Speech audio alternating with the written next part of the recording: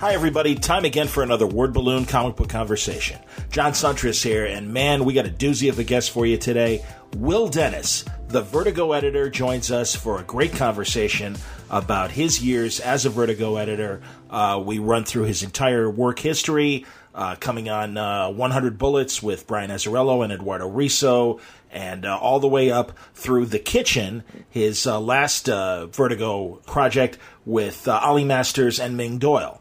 We also talk about what Will is doing now, some projects that are coming up in the future. In fact, at Emerald City Comic-Con, they announced his involvement in the Image series Moonshiners, featuring, again, Brian Azzarello and Edwardo Risso. No surprise there that the three guys are working together again. Sounds like a great story. But we also talk a lot about Vertigo itself and what made it the imprint that it was. And, its place in the comic book world currently, and also, of course, as a formative imprint in the 90s to its dominance for a long time as really kind of the showplace for great creator-owned comic books. Where does Vertigo fit in today's world? Will discusses his point of view, and again, it's just a very interesting conversation as we try to give you each week here on Word Balloon. Word Balloon is brought to you by InStock Trades at InStockTrades.com. Very cool deals happening now at InStock Trades, like the Absolute Trans Metropolitan hardcover Volume 2 is 50% off. It's just $62.50. You can get the deluxe hardcover of Sweet Tooth, 50% off, $14.99. There's a couple of Vertigo books for you right off the bat. Black Panther, the complete collection by Priest, Volume 3, 45% off, $19.24. Ms. Marvel, hardcover Volume 2, G. Willow Wilson, but a few others are in there as well. 45% off, $19.24. A classic DC story, Superman, Emperor, Joker. Interesting timing with the Batman Superman movie. But Jeff Loeb, Ed McGuinness, Joe Kelly, Doug Mahnke, 45% off, $10.99. The Suicide Squad, trade paperback Volume 3, Rogues, featuring John Ostrander and Luke McDonald, 45% off, just $10.99. Just a few of the great deals happening now at InStockTrades.com. Check it out for yourself. You'll find great prices on great books. InStockTrades.com. Word Balloon is also brought to you by the League of Word Balloon listeners. Thanks a lot, League, for your support. It does help out. Word Balloon is free. It will always be free. But if you can help the cause and spare a buck or two in a subscription, that would be great. Certainly would appreciate it. Go to wordballoon.com. Click on the Patreon ad there. It will take you to my Patreon page where there's videos explaining why I need the money. And, thanks again for your support. I really appreciate it. The best way you can support Word Balloon, as I always say, is let a friend know that you like the show and you think they might like the show too. And today's episode is a perfect example of that. This was just a great conversation with Will Dennis. I look forward to more in the future.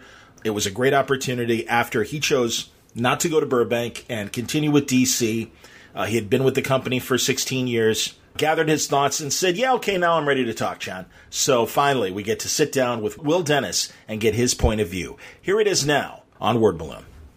Finally, I can't tell you how long I've been trying to set this up. And I've always gotten this appreciative, yeah, eventually. So now it's eventually. Will Dennis finally comes on Word Balloon. I thank you, man, and welcome to the show. Thank you. No, I'm sorry that I've been hard to get a hold of, but it's taken... Well, no, and to be honest, the majority of that was just, I know DC wouldn't let editors talk. Yeah. I mean, it definitely... There was a period where that was for sure. And then there's another period of just like, well, do I have anything to say at this point? Or, you definitely go through a period of, I don't know what, reintegrating into regular society or something, so. Well, yeah, and maybe you did need that time to kind of post leaving DC and Vertigo to kind of, I don't know. Do you feel like, you're able to talk now? And yeah. I mean, I'm not looking, I'll tell you right off the bat, I'm not looking for dirt. And I don't think there is much dirt because, honestly, as I understood it, really most of the projects you were with, I thought were great projects. You found great people. You put great people together. And, you were overseeing a lot of really terrific books. Thank you. I mean, I felt like that was always my thing. I mean, I never really had the huge breakout commercial hit, but I felt like it was like you strung together a bunch of really quality projects that all sort of found their own audiences. And, certainly those people have gone on to, the Jason Aarons of the world and things have gone on to much bigger and better things, but yeah, there wasn't a lot of dirt. It was really more kind of work a day, like, just grinding it out over 15 plus years. Man, yeah, that's crazy, man. Yeah. So yeah, when I first became aware of you, well, you tell me, how did you get involved with? Was DC your first comics job? Yeah, well, I'd say not counting working at a comic book shop, but okay, but like, yeah, what led you to editing in DC? Yeah, it's like those weird combinations of who you know and being in the right place at the right time, and also just having a certain level of experience. But I'd worked at a comic book shop in college, and then I had gone to school. I went to Ithaca College and gone to school with Shelley. Well, then she was Shelley Roberg, but now she's Shelley Bond, who's like the editor, still the editor at Vertigo. Oh, yeah. So I had introduced her to comics when I was working at a shop, and we were both in communication school, like television, radio, and stuff. And sure, I went there. Yeah, absolutely. And we had an 8 a.m.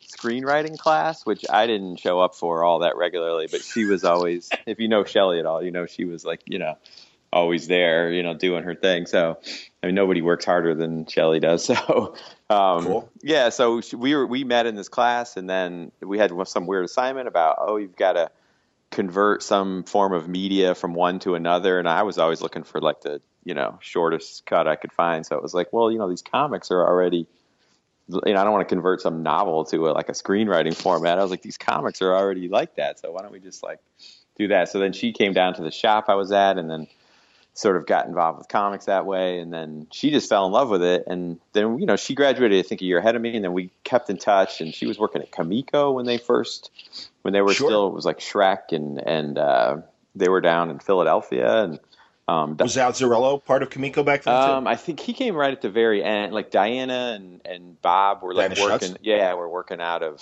like a house outside of Philadelphia or in Philly someplace. And then I think they moved it out to the West Coast, and then Az got involved at some point, like right towards the end somehow. I don't know what the overlap was with Shelley, but then Shelley got hired by Karen Berger to be her assistant right when they were launching Vertigo. And then we had sort of lost touch for like almost 10 years at that point. And then it was one of those weird things. Like I was home visiting my dad, and there was this call comes in to my dad, like, and he's like, yeah, huh? Like, yeah, he's right here. And he hands me the phone, and it's Shelley on the phone. She's like, this is the only number I had. This is before the internet. This is before, this is like late 90s, so there's no way to call. Okay.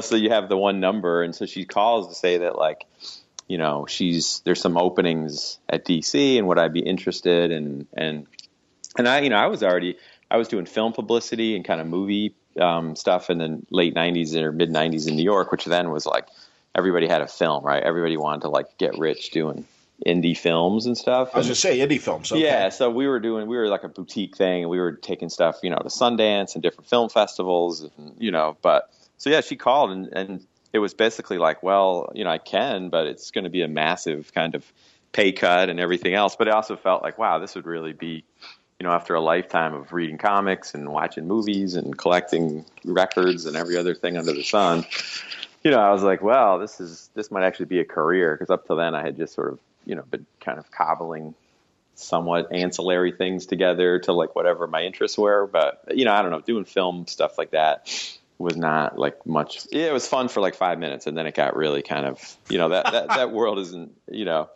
I don't know. You really have to be of that world and like buy into it. And I just was kind of like, I don't know, like there's a lot of unpleasantness, and there was a lot of just kind of, people yelling and screaming at you because they didn't get their, whatever their video didn't arrive on time. And, it was just like, really, so, which, comics, nothing like that, which is great. I was shocked the first time I walked in there, and they were like, no, there's no, people don't yell and scream at you, and there's none of that kind of stuff. You don't have the Harvey Weinsteins of the world, like, getting you fired every day of the week and rehiring you the next day. But yeah, so she hired me as like her assistant. And then, yeah, that was it. I did that for like a year and a half, and then they, through a bunch of weird circumstances of Axel Alonso left. So I was with Axel for about a year there while he was there, for almost a year. And then he left to go to Marvel when they were trying to reboot all that. And, I don't know. And then Karen just like kind of pushed me up the ladder with Shelley's help. And it was, I don't know, I made it from like being an assistant editor to like a full editor in like, I don't know, 18 months or something like that, which That's I think might still be the record. That's it was great. definitely the record at the time. And, you know, which is kind of a mixed bag because some people are like, hey, awesome. And other people are like, there were definitely people over the years that were like, you know, a certain amount of resentment, which I totally get because for a long time, it, you know, unless somebody really retired or passed away, you know, like there was no, you didn't really move up because people kept those jobs forever, right? You know, I hear you, man. Yeah, so yeah, there was just those weird kind of things, like what was I doing that weekend when she called, and you know, like there she was, and so yeah, so she hooked me up with that, and then I just kind of took it from there, and you know, and it was mostly all through Brian Azzarello, and getting to know him. I mean, not getting the job, but that's what like led to all the leapfrogging. Yeah, because what happened, moving like the fast track or whatever. Yeah, because what happened was it's just these weird sort of things. Like I think I have a reputation over the years for being like fairly social and, you know, hanging out late and drinking late and, you know, all these sorts of things, which Brian would naturally sort of gravitate to, although he doesn't always naturally gravitate to anybody. But I know that. I have experience. Absolutely, man. Like 2 weeks after I started there, Brian and Jill Thompson, his wife, were coming to town, and Axel and Shelley were supposed to take them out, like downtown someplace, you know, for dinner and drinks and the whole thing. And if you know Axel or Shelley at all, like they do a lot of amazing stuff, and they're certainly like social about certain things, but that's not really their ballywick or whatever, you know. I mean, like that sort of like, hey, let's go to a divey bar and stay there till 4 a.m, you know, which is right in my like wheelhouse. So they come to me like, and they're like, hey, you know, we're going to go to Chinatown, someplace downtown. Do you know any place that would be good to take, you know, this Brian Azzarello? And I don't know him from a hole in the wall. And I was like, yeah, sure. There's a few divey joints downtown that I've spent, you know, thousands of hours like sitting in, you know. Sure. And so, yeah, and I literally had only been there like 2 weeks. And so we went and You'd only been to New York for 2 weeks? No, I'd lived in New York since like the early 90s, but I'd only been in DC. No, you've only been in DC for 2 weeks. Yeah. Okay. Oh, I'm with you now. So this would have been like November of 1999-ish, somewhere around there. Right. Maybe December, you know. But yeah, so we went like kind of schlepped around town, and then went to these, you know, some bars and just sort of were shooting the shit, and we were talking about like wrestling, like we were, you know, that was the kind of the attitude era of wrestling, you know, and that was I don't know, Shelley and Axel not their real cup of tea either, you know. So, but Jill and Brian, yeah, big time. Right, exactly. Absolutely. Yeah, I never met anybody that was, you know, so hardcore about it, you know, but. So still stay. Absolutely. Right.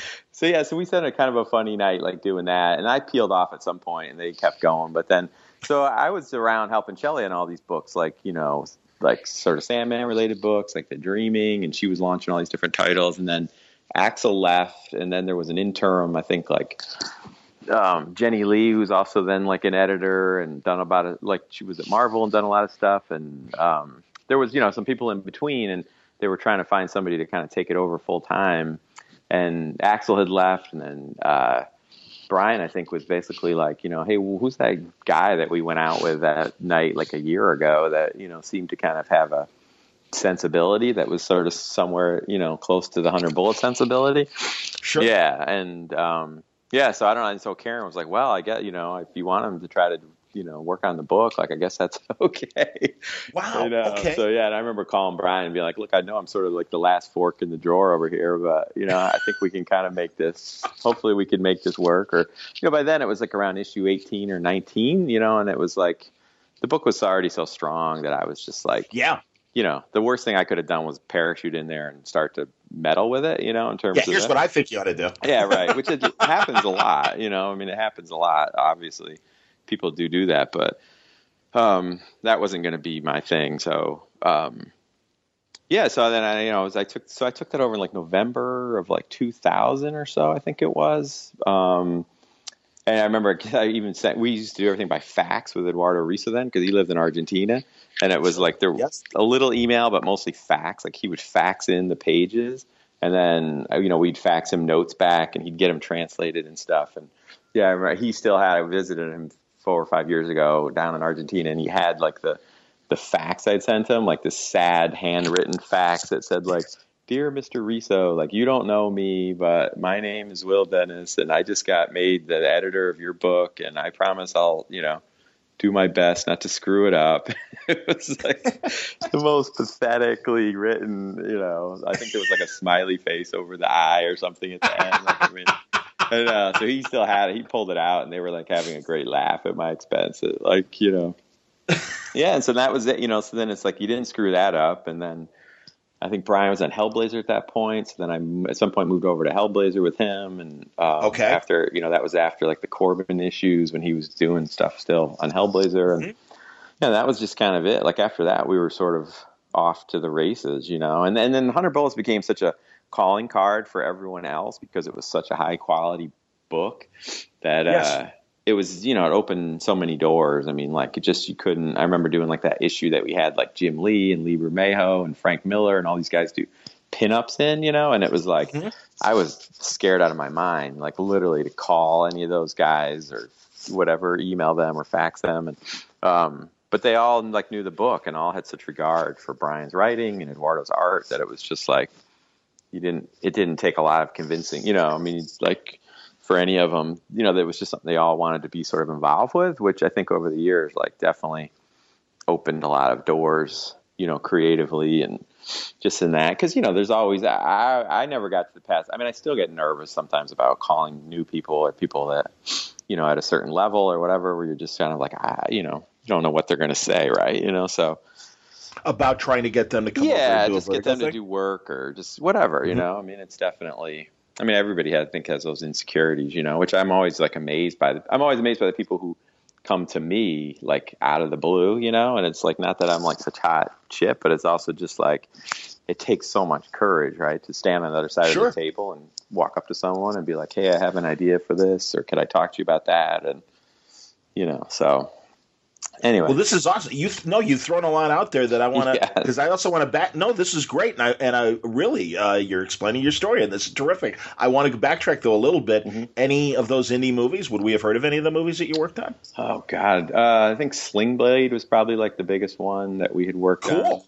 Yeah. Wow. So, and were you doing like just like kind of grunt publicity work? Yeah, was it that kind of like thing? Unit stuff, and then there was some, lots of setting up screenings, and then because there was like I said, so many people were trying to get rich, like doing stuff through, going to film festivals and stuff. So you would just you'd get a movie just for a festival, so if you were taking it to the Hamptons or you were taking it to Sundance or you were taking it, so you might just have a 6-month contract, I mean, one of the guys we did a thing for was there was some film festival in New York, but it's that guy, Todd Phillips, the guy who's done, he did like Bridesmaids, the Hangover movies and all that kind of stuff. Yeah, like all those kind of movies. Like, he's just like huge now. But yeah.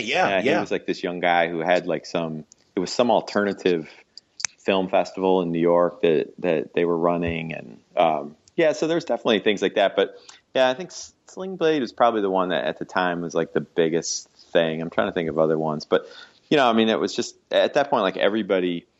It was kind of around the same time as the internet, like right before the internet boom started. So everybody you met either had a independent film or they were starting some, pets.com or something, right? I mean, that was like the big, mid 90s in New York was like, that was the thing, So yeah, so it was, it was fun, but it was a lot. I mean, we literally used to stuff envelopes like for screenings. Like, you'd have a screening of something and be inviting people, and you're like, I'm, not kidding, like literally stuffing like 2,000 envelopes to like send out to people to come to your screening.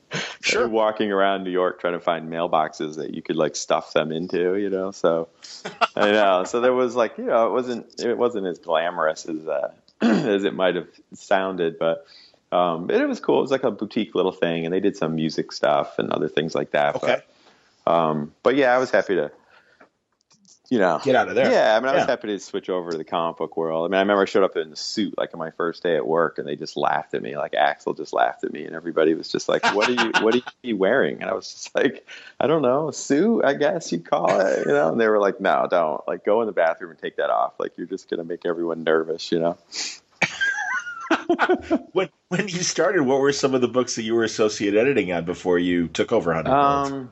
So like Shelley's books, like The Dreaming was one that was like a Sandman spinoff, and then she had a book like Dead Enders, which was Ed Brubaker was written, and he had just finished Scene of the Crime. Oh, awesome! Yeah, he had just finished that, so I was right on the cusp of that, and then there was like American Century was like the Chaikin book that with Dave Tishman. Yes, yeah, indeed. Dave Tishman and Mark Laming, who at the time then he kind of flamed out a little, and then he came back, like, and his stuff now is great. Like the work that he's been doing now is terrific. But and then she was doing. I'm trying to think of the other ones. Well, then Fables came in. Like I remember the day Fables, like the pitch for Fables came in. I don't know if Bill Willingham faxed it or emailed it in, but it was one of those just like, holy crap, like this.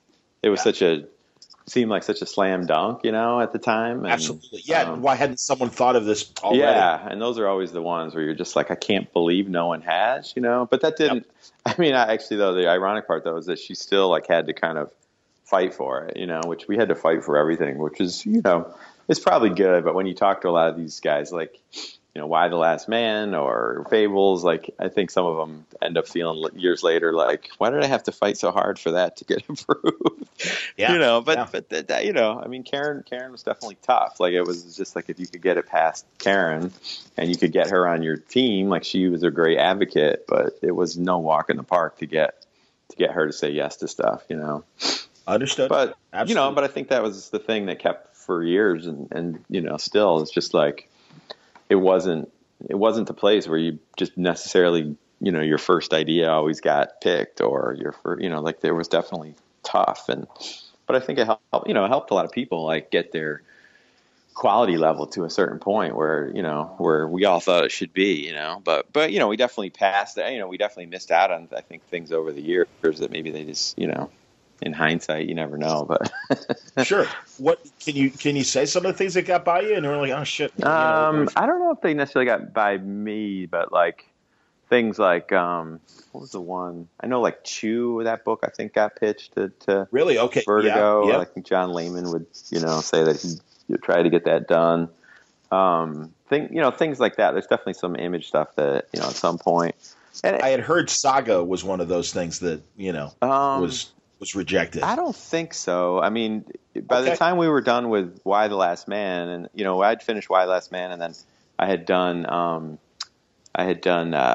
Pride, Pride of Baghdad with Brian. Yeah. Absolutely, great Pride of Baghdad. Yeah, definitely. So we had done that, and I think by then he was like, he was just kind of like, I want to go do other stuff, and then he started working on he started working on Lost, and then he started working on all the other stuff that he was doing. And then when he came back, I mean, I don't know. I mean, he never talked to me about Saga, and I don't think there would have been anybody else he would have talked. I think at that point, like they would have taken anything he wanted to do at that point, because, I think it was definitely one of the things that we all felt like, oh, if we could have kept him, in the mix more, but there was no like drama about him leaving. He just, like, Brian is just very like, I think he has a path, and he's always been on the path, and he's very like clear about what the path is and like what he's been doing, and that makes him maybe sound like kind of ruthless or something, but it's just, he's very smart about it and very like, I'm going to do this for a while and then I'm going to do this, and I think he's kind of managed to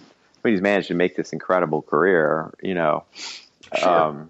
Out of that kind of stuff. And, and also very strict about, this is just a comic, or I don't want to do this as a movie. I mean, he could make any of the ideas he has, I'm sure, turn into TV shows or try to get him into movies. But he's very like, I mean, the stuff he's doing with Panel Syndicate and those things, it's just like, I mean, I have a lot of admiration for that he's just absolutely, that he's willing to like do stuff just for creative reasons or whatever. I mean, a lot of, it's like he's constantly innovating. Yeah, because it's very easy, and myself included, to get kind of complacent. I mean, you can really just sort of sit on your, rest on your laurels or do the same thing again, And so these creators that are able to constantly try to innovate or just come up with new challenges for themselves. I mean, it's definitely admirable, because I think your average person, myself included, left their own devices is. It's like usually the kind of the easy way is the way. The safe way. Yeah, right. Yeah, we could keep. I mean, Azzarello's like, I think the same way in terms of just you could keep just doing the same thing necessarily, but I think you want to try to push to do different stuff. But yeah, Vaughn is definitely seemed to have a roadmap for what he was doing. But yeah, I mean, Saga's been incredible, and Paper Girls too. I mean, I love Paper Girls. Yes. So oh no, Cliff's drawing the hell out of that book. Absolutely, man. Yeah. So, and they're all great, like gateway drugs, you know, in terms of the stuff. I mean, Brian's done an amazing job. All of his projects really have been that you can just give them to anybody and say, yeah, this is what comics are or can be, you know. Definitely. So. Yes. And it, you know, I remember when the Vertigo crime novels were coming out, and yeah, I really loved that, you know, Brian was just writing straight up, you know, like Filthy Rich and everything. Yeah. Perfect example.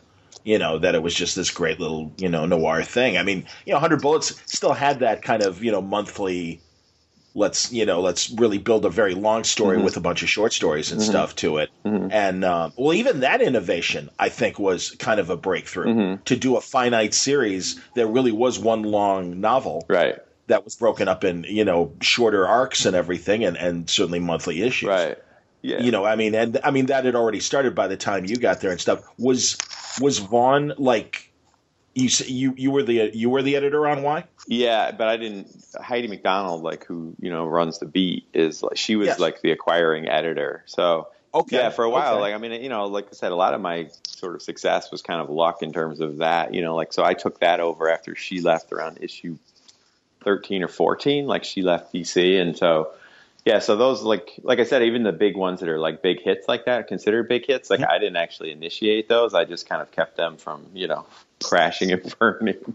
But yeah, so I mean, I took that one over. But then, you know, you get other stuff. I mean, like things like Pride, and of course everything Brian Azzarello did after 100 Bullets was all stuff that I, you know, helped get going. And then, yeah, so like Jason Aaron is, for me, is probably my big kind of, you know, out of the blue guy, you know, that sort of has gone on to do stuff that I really could, you know, take some credit for, at least, you know, having the tell me about you know, coming across Jason. Who found who? Well, so Jason had he was literally like one of those like bolt out of the blue guys. Sent an email to me and another editor at DC. I'm trying to think who it is, but I don't want to like out them anyway. But so it was one of those really nice, like, kind of like, hey, you don't know me, but, you know, my name's Jason Aaron, and I have this idea for this Vietnam book that's about, because his cousin was the guy who had written the book, like The Short Timers, which was like the basis for Full Metal Jacket.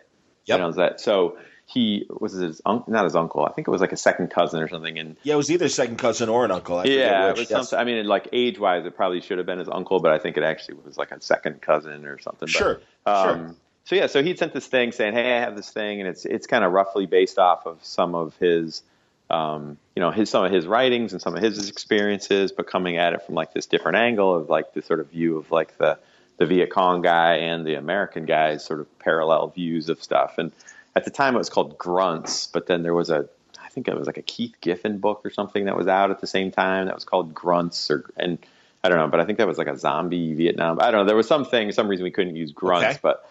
So we spent a long time trying to come up with another name for it. I'm sure there's a list somewhere of like a million lists of bad names that we rejected or, you know, we couldn't figure out, but until we landed on like the other side, which, yeah, so it was one of Who drew that? Who drew that? Cameron Stewart drew that. Yes. Yeah, okay. So, Go on. Yeah. So it was one of those, like, and it literally was like this, you don't know me and I have this idea and I don't, you know, I understand if you know, don't want to, you know, read it or don't have time to read it. He'd won some contest at Marvel, like to write a 6-page Wolverine story or something like that. So like, at least I could say like, well, he wasn't completely, because we weren't really supposed, you know, technically supposed to take like unsolicited stuff. Right. You know, but what, you know, you sort of like, well, you got my contact from someone at Marvel. So it's a little like, it feels a little less just kind of unsolicited, like slush pile-y, you know. And even then, we were still looking at what you'd call like a slush pile of stuff that just came in literally over the transom. Like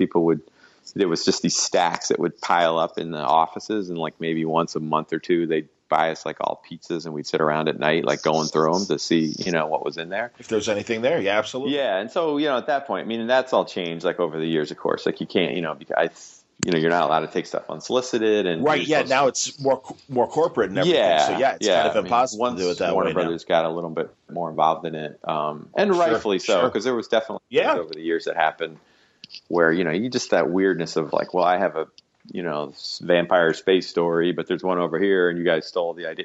There's just all the bullshit with Matrix. Yeah, right. That right. There's just that sort of stuff happens. And there seems to be, in my experience, weird cycles of creative ideas that, you tend to get a lot of the same ideas like at the same time for some, I don't know what the lattice of coincidence or what it is, it's the zeitgeist. Yeah, I remember Alan Moore pointing out that like the steam engine was literally invented around the same time in different parts of the world in the mid 1800s. Right. And it's, it's not like, they read it on the internet or somebody stole something. Right. Things were so distant then.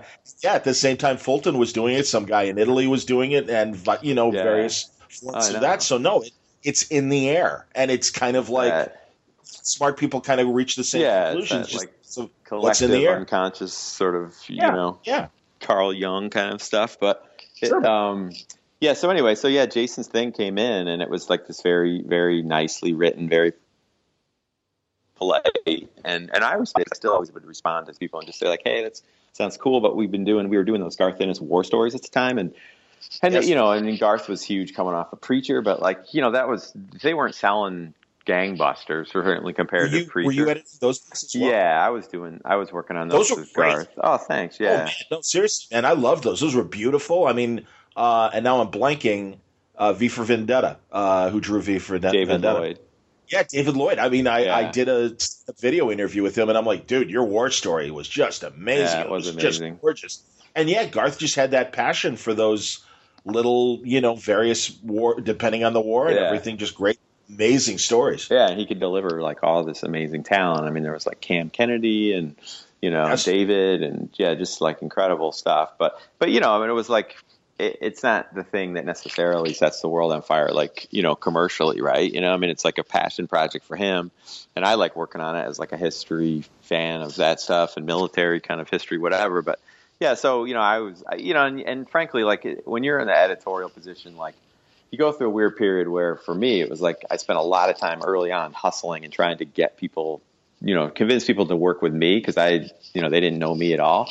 But then you go through that weird period where you spend most of your time kind of saying no to people, like once you establish yourself a little bit better. And then it's like, it kind of shifts. And, my first few years at things like San Diego, like I spent the whole time with like a list of people, like I got to see this and this and this, and I got to get to this panel, and I got to find this guy at this dinner or this bar, whatever it was, like really on the hustle to try to get people to sign up. And then it gets to the point where like, you're on their list and they're chasing you all around like the show. Yes. And so you're spending more time kind of, I wouldn't say avoiding people. Like I feel like I've been pretty good about not avoiding people, but there is that like, oh no, I got to listen to this or whatever kind of thing. And right. And it sucks to say no. You feel like an asshole, like turning somebody down, and it, you don't want to be that guy breaking another guy's dream, but by the same token, no, your job has changed. And like you said, and I'm sure at that point you had a full dance card, and it's like, no, man, I can't really do that. And when your dance card is filled with, Azzarello and Vaughn, and then you're trying, like there's maybe a slot for like someone, sort of unknown, but even like a place like DC, like it's really rare that, you're going to be the first place this person works, because it's hard. Like, even if I love the idea, like I would spend all my time, like I know I'm thinking immediately like, okay, I got to convince Karen, like, why this is worth the company's time and money. She's got to then convince, Paul Levitz and, the marketing department and the sales department and everything, so it's like, you're not just selling it to me. Like I have to have enough ammunition that I can turn around and like use it on all these other things before we get the full weight of the company behind it. Like that was the biggest thing, so it's like, you really got to pick those spots. Like, it has to check a lot of boxes in order for you to sort of, want to like have those fights. Cause it's like, how many hills do you want to die on like in a week, so it's like every great idea. I had to turn down stuff comics that I know, like this is a great idea. This is a great comic. But it's like, I can't get it over the goal line, or we just can't do it, and that's just the way. And, and I always felt like, but you do feel like kind of an asshole sometimes, or you feel like, I feel like there's a lot of people that have good things to say about me in the industry, but I'm certain that, there's plenty of people that would be like, oh, that guy totally, or he blew me off, or he just wasn't, and I, and what can I say about it, but but to mitigate some of that, I always felt like I did try hard to, get back to people, give feedback to people. If I could find I've certainly like helped place things other places, in terms of, oh, that's cool. Wow. That's great. Editorially, because, it's a very small club, right? I mean, I think there's more NBA basketball players than there are comic book editors in the world, so it's like, I mean, that's absolutely true. I might have heard you say that before. Yeah, I can't remember, but you're right, though. Absolutely, man. I mean, how many comic book editors can there possibly be in the whole world? Like 100? Like, got to be, maybe max, even if you include like Europeans and stuff. So it's like, we all know each other. We all sort of, and so, yeah, there's definitely that sort of thing. Would you mind saying anything that you moved over to other? I know, like that book. I mean, recently, like that book, Arcadia, that was at. It just was at Boom, like in the last year. It's a really strong, interesting book. It's kind of Warren Ellis-y, a little Grant Morris, but like a little more Grant Morrison, but a little like more kind of Warren Ellis, like gave me the feel of. And I think it's wrapped up there now, but he's doing another book. His name's Alex Paxendale. I'm sure I'm screwing this up, but he's a really strong writer, and I think Andy Diggle had recommended him to me, and then it was just too close to like my time, like wrapping up at DC for them to really want to like, move it forward. But the response was really positive. And then it was just one of those like, well, let me, so the guys at Boom are really good guys, like Matt and those guys. Yeah, and I just was like, hey, you should at least just take a look at this guy. He's, I mean, you don't owe anybody anything, and, it's no promises, but it's like, read the stuff and see what you think, And they were really nice. They put like a special thanks to me, like in the book, and sent me comps and stuff. And yeah, so I mean, that kind of stuff. I don't know if that was, I think that people did that kind of stuff. I don't think I was the only one who was doing that. I hope I wasn't. Well, sure. But, so a little bit of that's just Catholic guilt or whatever that you're trying to, I'm Greek and I am, so I choke. It's not exclusive to Catholics, man. It's all right, But yeah, so Jason was the guy who sent that thing in, and then and he says that the story, his version of the story is that it took a really long time for stuff to happen, which it might have. I'm sure it felt longer to him than it felt to me, but it was one of those like, hey, and he was very like he perseverance, but like very polite, he's Southern, he's very polite, and so yes. I was like, I don't know, it sounds like a good idea, but we had these war books and, they do okay, but that's Garth Ennis and you're not Garth Ennis. And, so I don't know, this is a little tough of a sell for me. And then he sent the thing and just was like, well, I have the first script written. If you have time to read it, that would be terrific. If you don't, no hard feelings. I understand. And so I don't know how long I sat on it. I mean, I think I've heard him say that it was a while, but who knows? But I'm sure it was, But I remember I printed it out and read it, and I was like riding home on the train, and which is where I did most of my reading, because I never read scripts and pitches really at the office because you just couldn't. There was just too many interruptions, right? And you just couldn't. Sure. You needed some sort of solitary time to kind of let it.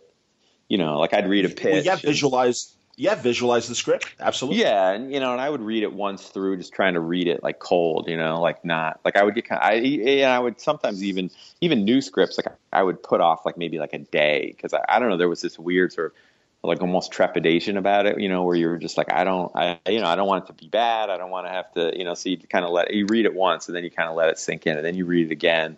And then maybe you make your notes and, that sort of stuff, like on the second or third, read through. I mean, not of a script of a series, like, 100 bullets, 74 or something, but new stuff where you really have to kind of be visualizing it and simultaneously thinking of like, how am I going to sell this to DC and, who can we get to draw it? And, all those wheels start turning right away. So it's hard to have a nice, clean, creative read of it, but I remember reading it and just being like, oh my God, this guy is really, really good. Like this, like the hair standing up on your arm, kind of like, wow, And then I sent it to my assistant and I was like, can you read this for me? Because I trust my own judgment, but you never know. Right. And then you just are like, I think it's terrific, but like, can you just read it and make sure that I'm not completely, nuts? And then he called me back or at some point or read it and was just like, yeah, this is really like, level above what you would normally expect to get, you know, and the way the script was written and just the language he used. And that he had all these references to like,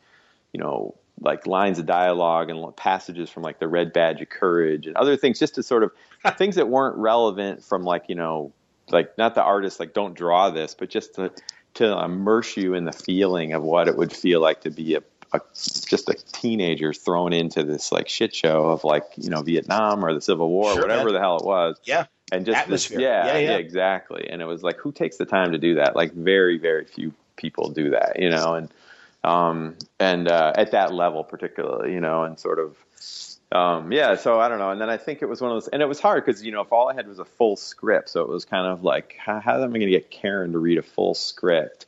And, you know, because she had a million things and she had 4 or 5 other editors like giving her stuff all the time, you know, so it was always like trying to pick your spot and try to find a time for her to read it. So then I pulled a little bit of an end around with this one because Richard Bruning, who was the creative director, you know, VP, like art director, VP at the time, who was also her husband, who his office was down the hall, and I was good friends with him, and he'd written some stuff he's done some writing for DC and kind of, you know, noir crime kind of stuff, and you know, we had similar sensibilities, and we were big, huge fans of lots of crime writers that we really liked, and you know, that sort of stuff. So it was one of those things where I was talking to him about, I have this thing, and you know, it's really, really well written, and I don't know, you know, I got to give it to Karen, but you know, I know she's got a million other things, and you know, it was a long script, right? It was like 50 pages probably or something, because you know, it was like a 24-page script or something, regular pages, but it was pretty dense, you know.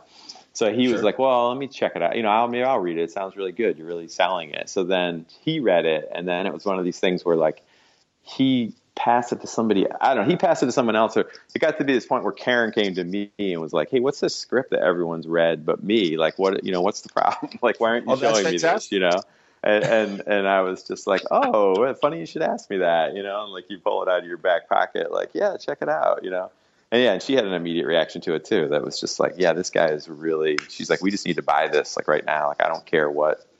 That's amazing. Yeah. And especially that it's just a script too. I mean, my God. Yeah. And it was just like, but it was just one of those things where it was just so obvious that here was a really talented person with a voice that was just, you know, so, and that, you know, that was the one that really to this day is like the kind of literal like bolt out of the blue, you know. So then we started doing that, and then we simultaneously pretty soon afterwards started talking about Scalped.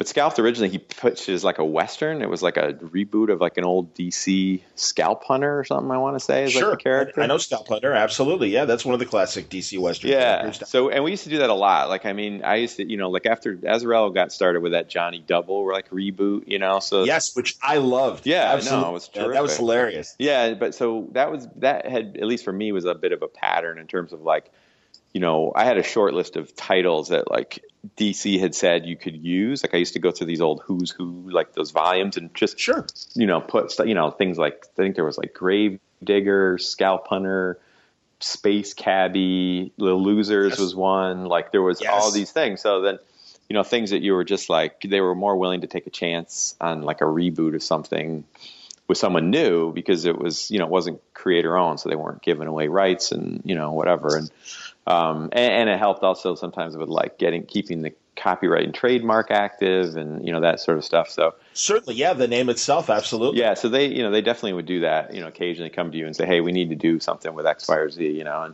And so that was originally, and it was like a Western pitch, and I was just kind of like, I don't know, I think we were working on Loveless at the time, which was the Azzarello Western.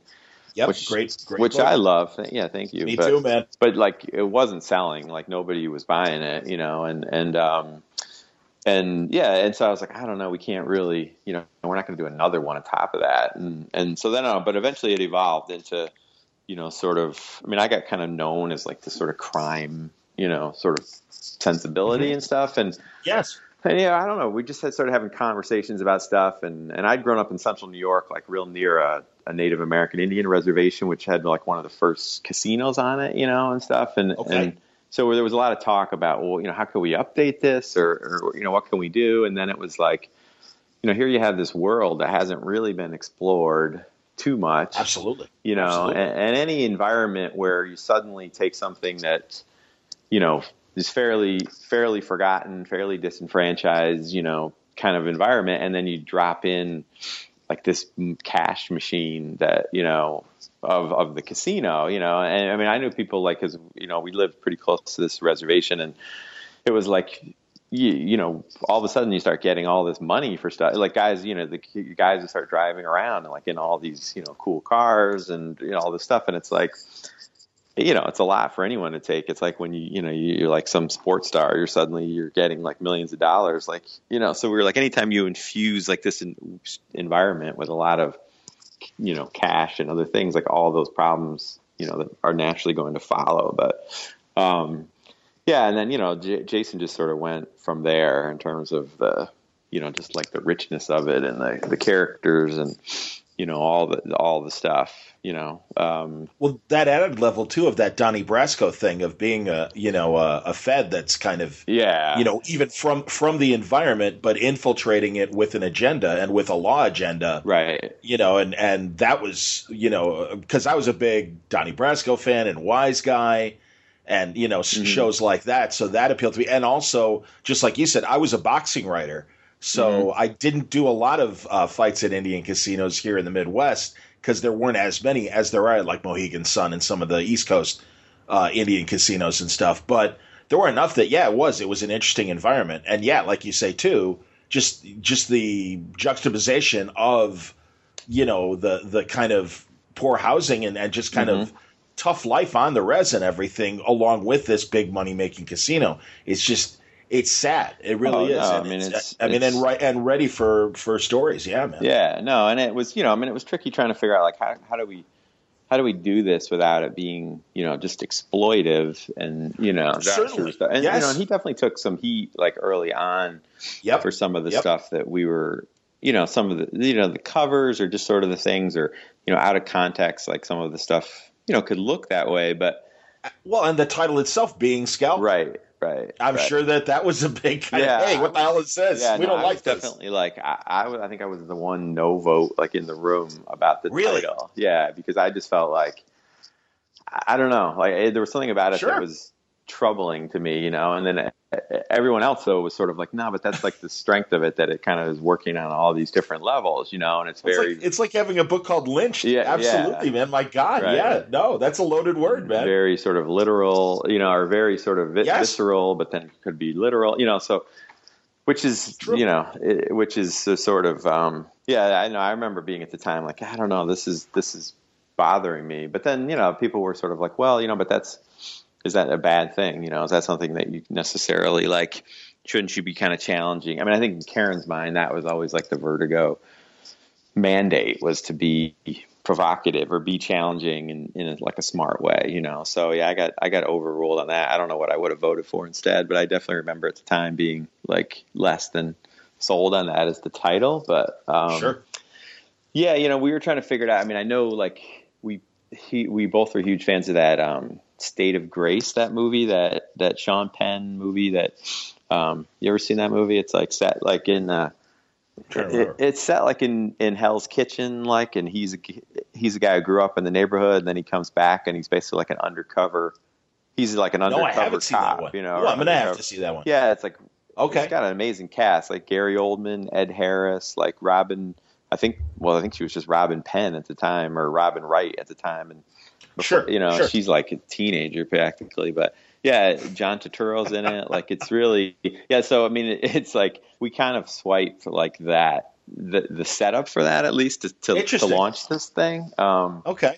At the time. And I mean, the biggest arguments we had were about like, when did we reveal like, that Dash was an agent? I think originally it was like at the end of the first story arc, which would have been like issue 5 or something, and then I think we tried to do it at the end of issue 2, and then but I think I was just like, people aren't going to stick around this long. Like we need something that's going to like kind of smack them in the teeth, like at the end of the first issue, and that was like, but yeah, Jason was definitely not like, he wanted much more of like a slow burn, reveal on that, and I was just like shit scared that no one's going to be around issue 5, or issue 3 or whatever. So, well, talk about that, because I think that is one of the, I don't want to call it a failure, but really some of the like the bad idea of, oh no, we need that payoff at the end of, a couple of issues. And it's like, that first issue is so important, especially when you have something that isn't like everything else. I mean, it's a double-edged sword because you want to be different, but by the same token, you got to let people kind of know, right, this is the ride you're going on, right, and let them decide if they want to continue or not. And I do think that sometimes there's just not enough twist early enough, right, to get people to jump onto a long ride. No, I think that's what we were constantly struggling about. I mean, it was just, because as somebody who I enjoy like the kind of slow burn, whether it's like in a film or a book, like I'm not necessarily the person that like, he would have a fellow traveler in me in terms of like, well, let's dole this out slowly, and Azzarello was always the same, he wants to like underplay everything, and I would a lot of times agree with him. And I think sometimes like to our detriment, because it's sort of like, people would be left scratching their head, or it was too ambiguous, or it was not enough like closure, because I think particularly comic book people have a sense of like, they want, if you're not going to close the circle for them, then they want the Brian K. Vaughan, like, holy crap, like last page, like Vaughan is like a master at that in terms of like getting you to come back for the next issue kind of thing.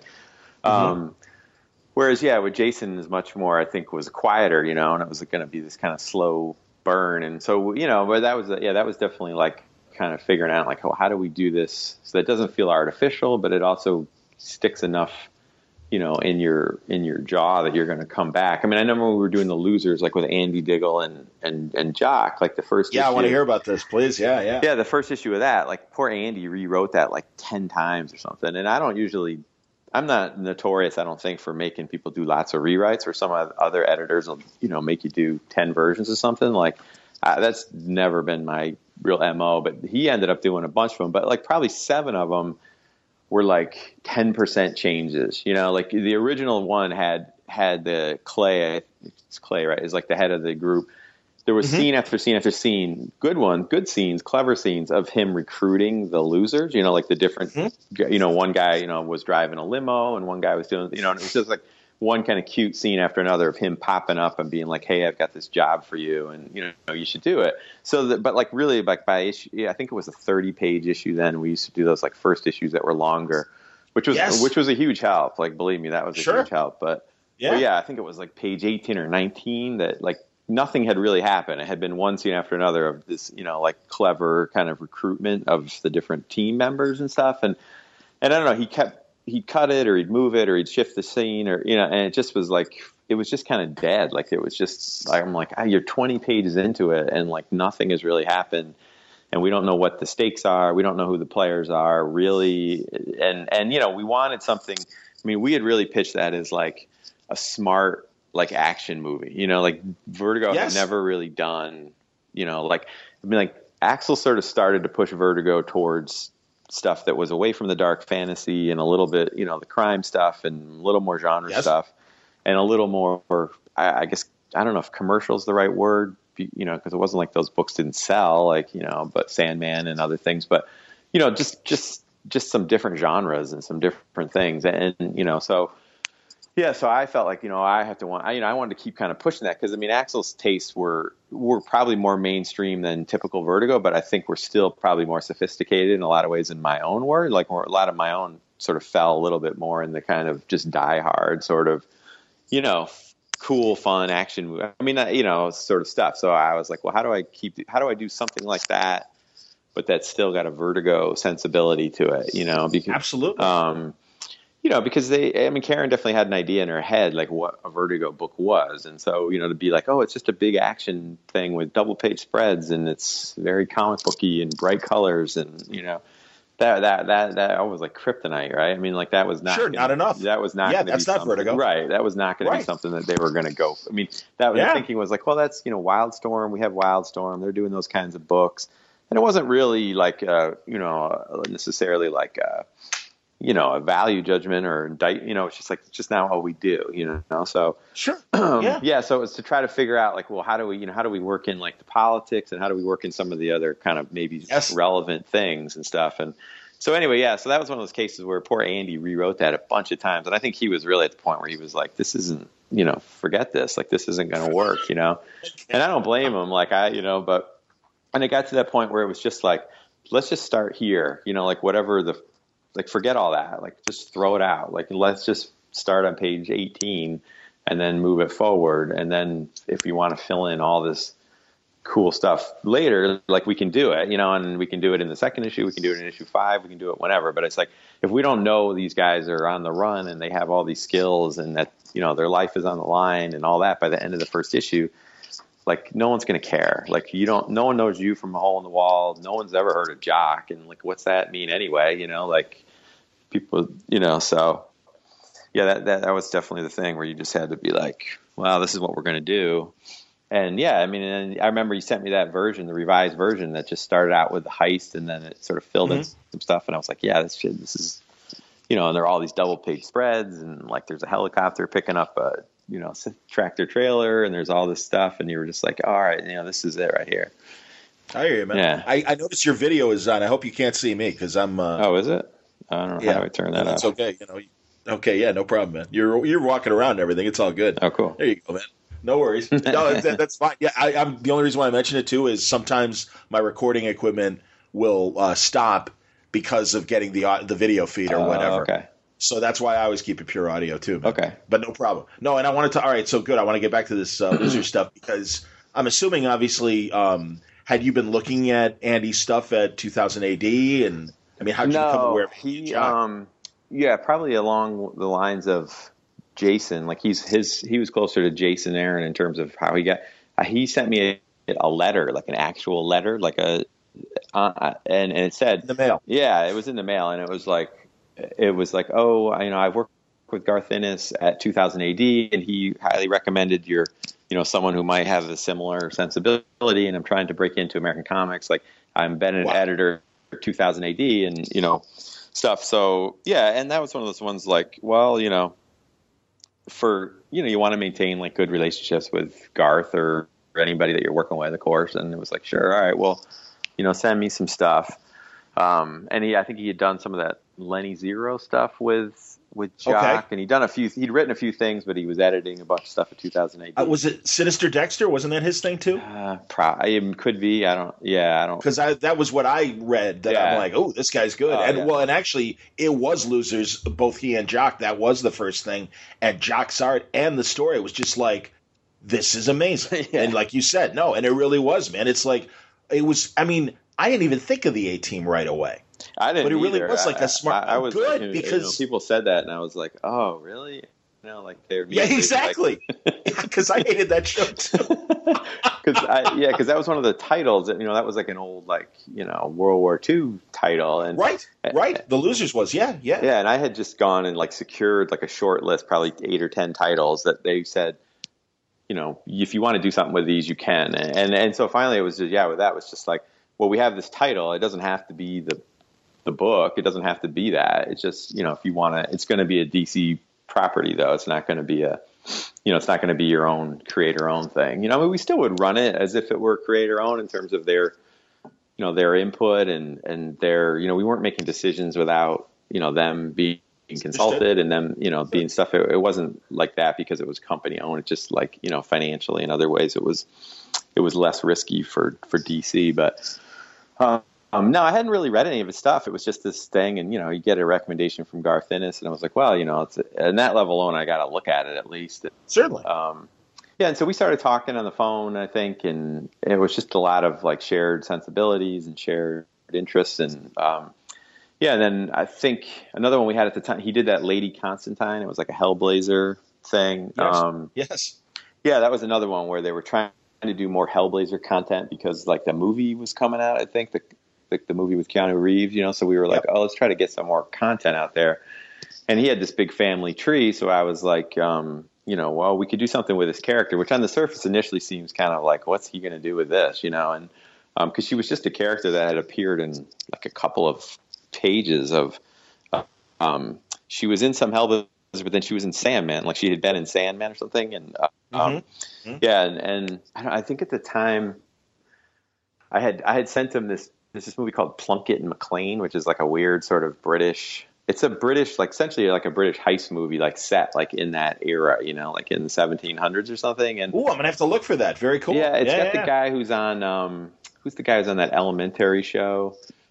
Johnny Lee Miller. Yeah, he's in it. And then there's the other guy who was like the real nasty guy in Train Spotting, like the really like badass like creepy guy with a mustache and stuff. And he's in a lot of British movies and stuff. But I'm like that too, man. I like James. Is it James Reston, the Irish actor? He was in Jekyll. And I might be getting his name wrong. I forget what his name is right now. But yeah, it's like that guy, and then Ray from Sexy Beast and the Crystal Skull, Indiana Jones. Right. Yeah. And it's like, oh man, all right, look for movies with this guy because he's awesome. Right. Yeah. And I think Liv Tyler's in it, and cool. So it was basically like funny. they were like highway robbery men, so it's sort of like you took like kind of Adam and the Ants kind of style. Stand and deliver. And, it's exactly what it is, which I'm sure was probably one of the titles for it originally. I love that. Yeah, and so I don't know what at the time, and I was just like, oh, this is great. It's got I love period stuff, any kind of period stuff. I will watch any kind of Jane Austen and Bronte sisters, all that stuff I love. So I was like, that's very funny. That would not be expected given the stuff that you've been editing and everything.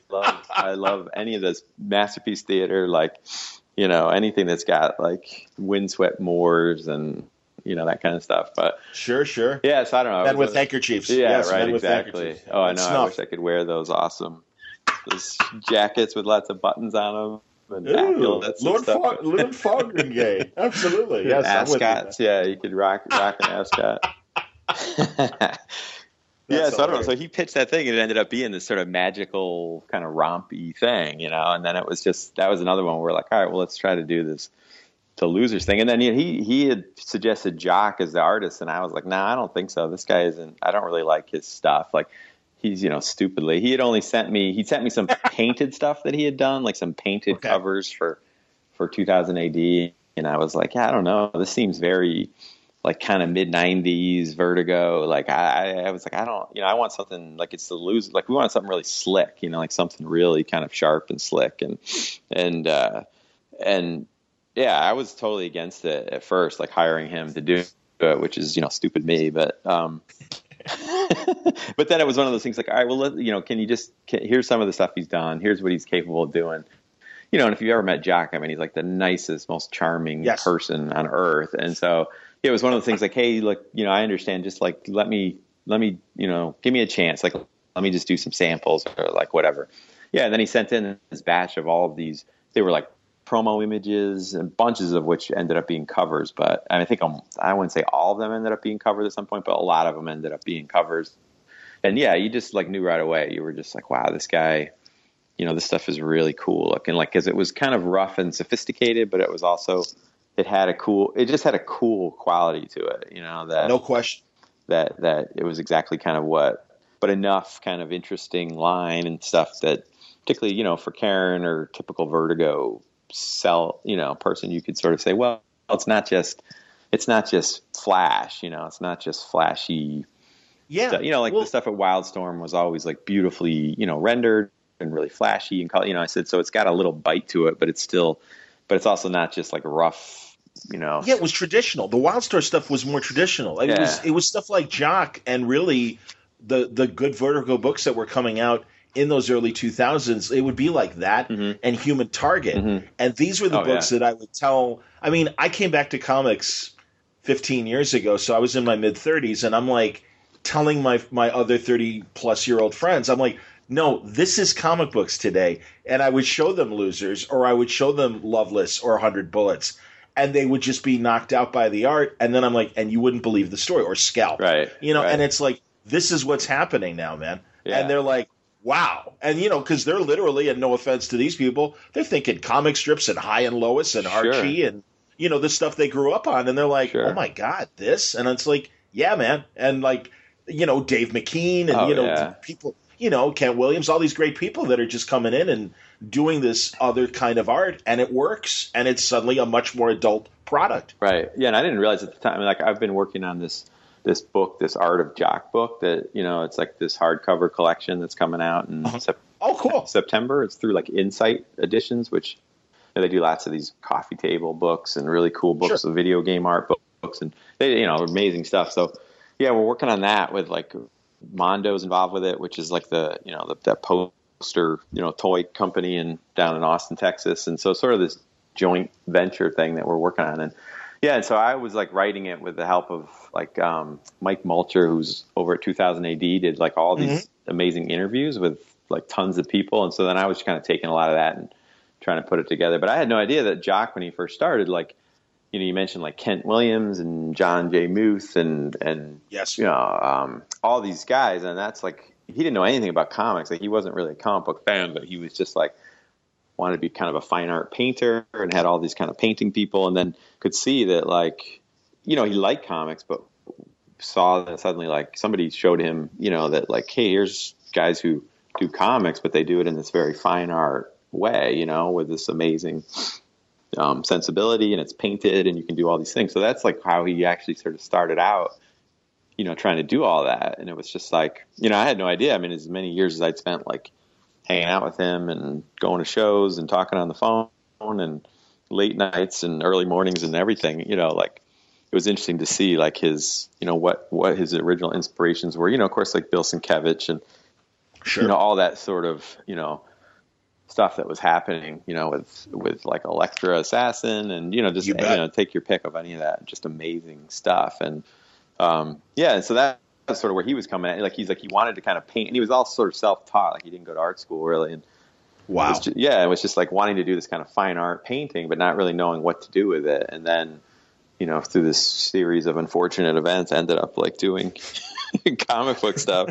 Yeah. And so then I was like, I'd seen a lot of that like starting out, and I was just like, I don't know, this isn't really what I think this book needs. But, the guy's obviously so incredibly versatile that it just didn't, he can do whatever. I mean, he's amazing. So he just sent this stuff in, and it was like, wow, all right, this is something cool, and that helps, because we definitely were at the point where, like I said, I mean, it was kind of a hard sell to the typical, and it wasn't just Karen. It was just like, everybody pigeonholes everybody, whether it's the retailers or the marketing department, the sales department. You have to convince all these people that like your, opinion on this is going to succeed, and a lot of times it doesn't. Like they're not all home runs, So it's like they're happy to point out the 9 times out of 10 it didn't work when they took your word for it that it was gonna work. Understood.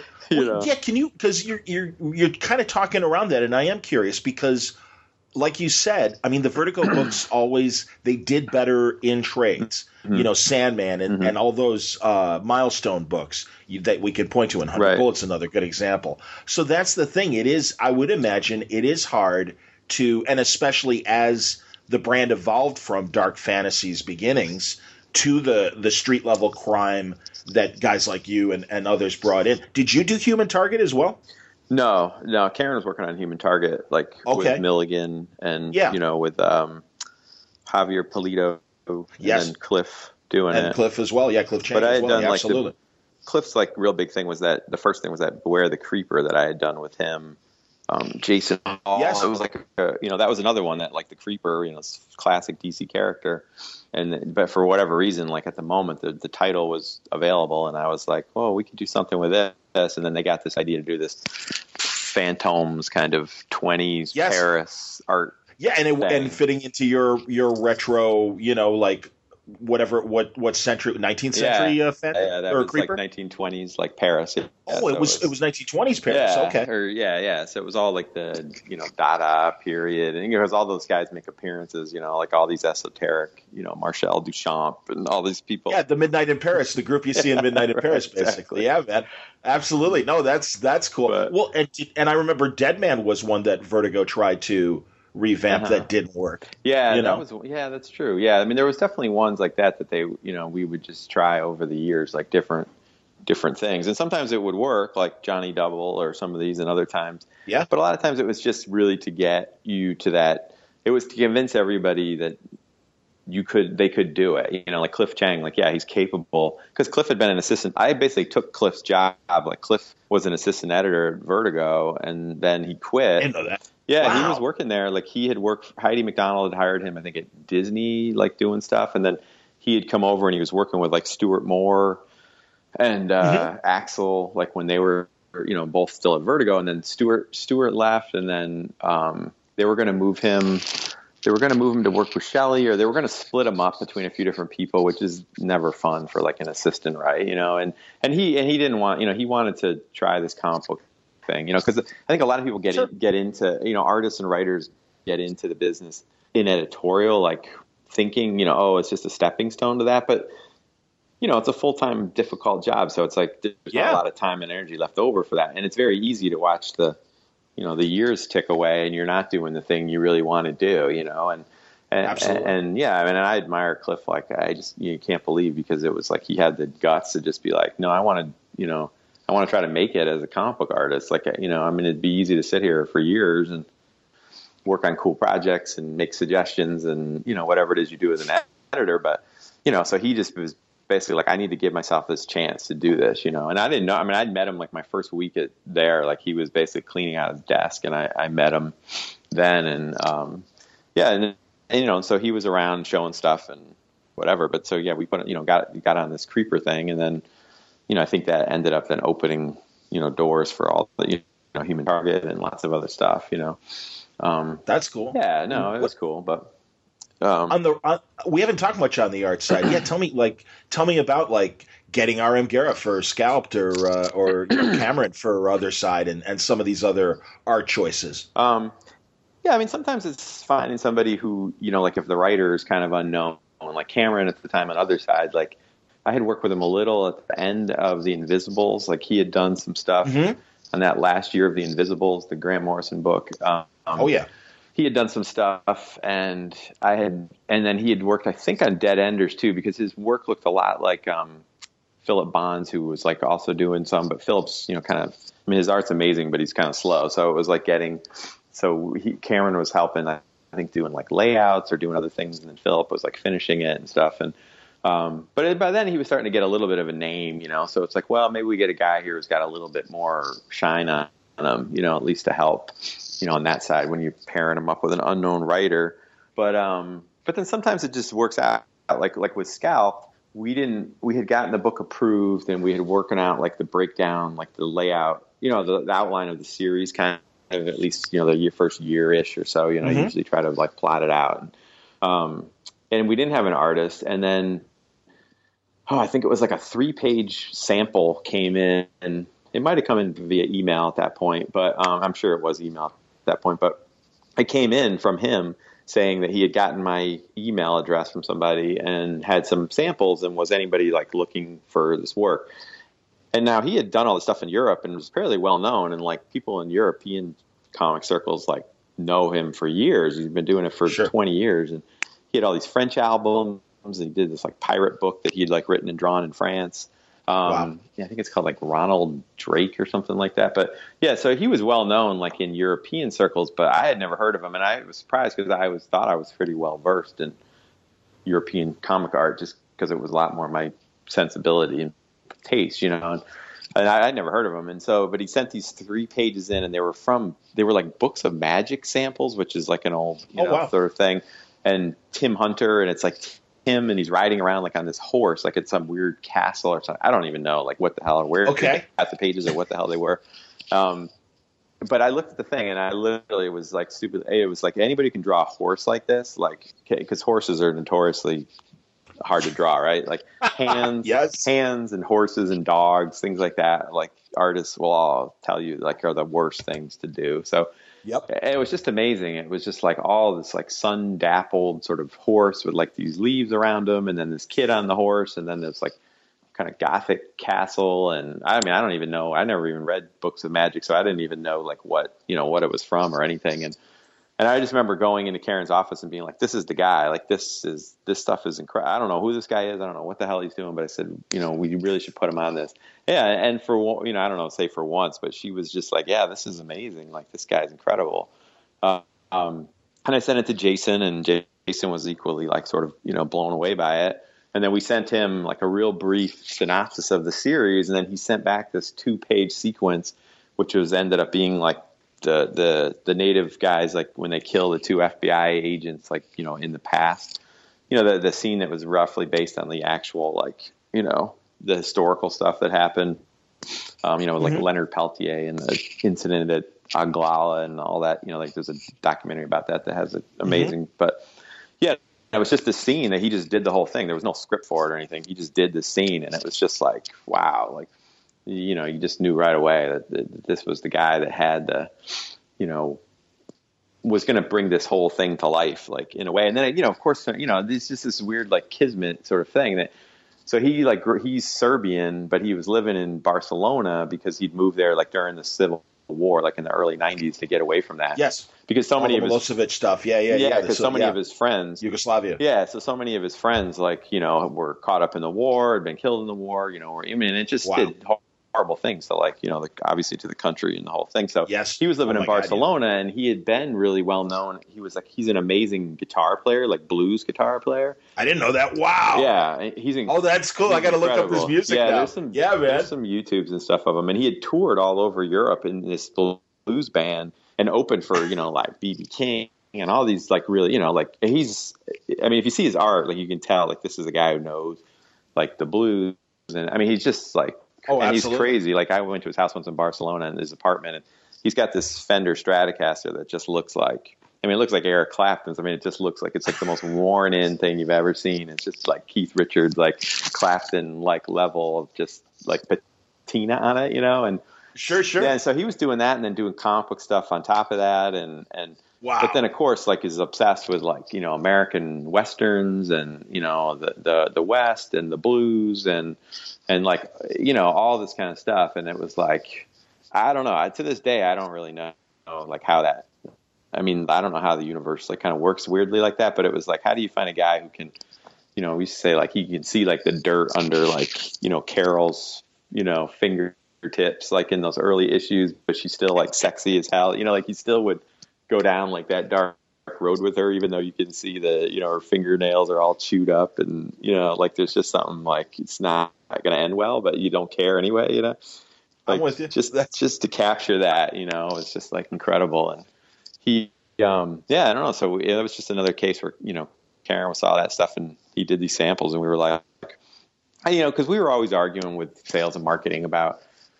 They're like, they always wanted you to put somebody on it that's, like, well known, because then they can sell it, which I totally get. But sure. At a certain point, like, the sales are what they are. Like, I think one of the problems Vertigo's had over the years, even more recently probably, but, like, the retailers just have, like, a number, that they order, right? And I get it. They're looking at 1 million different books a month, and if you look at that, absolutely, you look at that previews catalog, and it's like, I wouldn't know where to start if I was standing there in the shop with X amount of dollars to allocate, to this sort of thing, So, yes, I understand that it ended up, I understand why, it makes it easier shorthand for somebody to sort of say, oh, well, we did X amount with this guy's art, so maybe we can order that, but it didn't seem after a while that was even what was happening with Vertigo books, like it felt like after a while that they had certain numbers in mind, and it almost didn't matter who we put on the books, maybe short of, putting, Neil Gaiman comes back, of course, or whatever. Gaiman or Grant Morrison. Juices the numbers. But even some of the stuff that Grant did, like some of those Joe the Barbarian and some of those books, like, it wasn't like those books came in and suddenly it was like quadruple, like, the next thing, you know what I mean? So, okay. Which is disheartening in a way, because, you're working so hard on these things. And it's not like you work any harder on the book that, like, I didn't work any harder on Why the Last Man because it was a hit versus, something that was a slower burn, that didn't sell it. Understood. You know what I mean? Certainly. You're either you're professional and you're working as hard on it as you can, or you're not, and so, there was that. But so on one level you felt like, well, this is, you understand why they want you to have somebody who might move some books. On the other hand, it was kind of liberating in some ways, because you're like, look, you can't prove to me that this is going to sell any better or worse, whether I put this guy on it or don't put this guy on it, so unless Jim Lee wants to come down and draw this for me, Like, are we really going to see a huge bump in the sales? And if we're not, then why don't we just like put the guy on it that I can, cut my right arm off to tell you is like, this is the guy. Like, this guy was born to draw this book, So, and, and they got that. I mean, I always felt a lot of support, like at DC. Like, it's very easy to demonize, like, the company, or you want to demonize, Dan DiDio or this person or that person, Paul Levitz or Bob Wayne or whoever it was that week had the target on their back, Absolutely. Yes. I don't know. I mean, I always felt like, look, they got a million things going on. They're juggling a million different things. They're answering to people that you don't have any idea what, they have to answer to. And, I don't know. I rarely had the feeling of like, oh, you just like cut my legs out from under me, Good. Yeah. And I don't think most of the guys who work for me, I think they would say the same. I mean, Brian Azzarello, if he had a real problem with something or we were being told anything, he would just pick up the phone and call Paul Levitz or Karen or whoever directly, or if it was a sales thing, he'd call Bob Wayne right up and Bob would talk to him, and they'd either explain it to his satisfaction or, whatever. But yeah, I don't know. I mean, that's good. It's a massive company that has to answer to so many different things and so many different sensibilities and so much, so many different masters. And I don't mean even that sounds bad. I mean, it's just, it's the expectations of the fan and, not just the expectation of the fan of Superman, but the Batman fan and the Swamp Thing fan and the Sandman fan. It's a lot of people that have an opinion about it. And I don't know. I mean, I always felt like, certainly there were things that you would complain like, oh, I wish we could have done this or that, the other thing. But I mean, they let us, sometimes in hindsight, it's like they let us get away with a lot of shit, like I feel like I feel like I got away with a lot of cool stuff, despite all that, things that they could have easily said no, or easily said, well, if you don't get, artist X on this that can deliver, this many copies every month, then forget it. Like I never really had those conversations, I know that fans always wanted to see from Vertigo, speaking of some of the DC universe heroes and stuff, like, can we see an R-rated Batman in Vertigo, or can we, and stuff like that? And was that floated around in management, or because, like I said, I know that was a fan hope, and I don't know where it was in the offices in terms of absolutely not, or should we think about this and let's kick it around, and what are the pros and cons of doing that? Yeah, it definitely was. I mean, we had pitched, or I had pitched at some point, like we were calling it like the Joker verse, for like lack of a better term, because it was at the time that we had done Joker, the hardcover with Lee Bermejo and Brian, and there was stuff in there. I mean, that wasn't, I don't know if we ended up rating that mature or not. Like I was arguing to make it, rated for mature readers, and I think I ended up losing the battle, but because I felt like there was stuff in there that I felt was as disturbing as anything that had been in a Vertigo book, And I was just concerned from the standpoint of like, well, there are people who have an expectation because it's Joker or whatever that, like my own kids who are like 11 and 13, they've read Batman, they've seen the stuff. It's like they might want to go get it because it's Joker. Right. They don't know, as a fan or as a parent or whatever, what's in there. And I was like, there's stuff in here that's as disturbing as anything in a Vertigo book, even if they're not saying like the F-bomb and stuff, So, but so there was an idea at that point. And I had actually floated a whole bunch of different possible things to do essentially, like, I don't know what rating you'd say. It was, I wouldn't be NC-17, but, mature reader kind of versions of all these stuff. Yeah. And there was definitely support.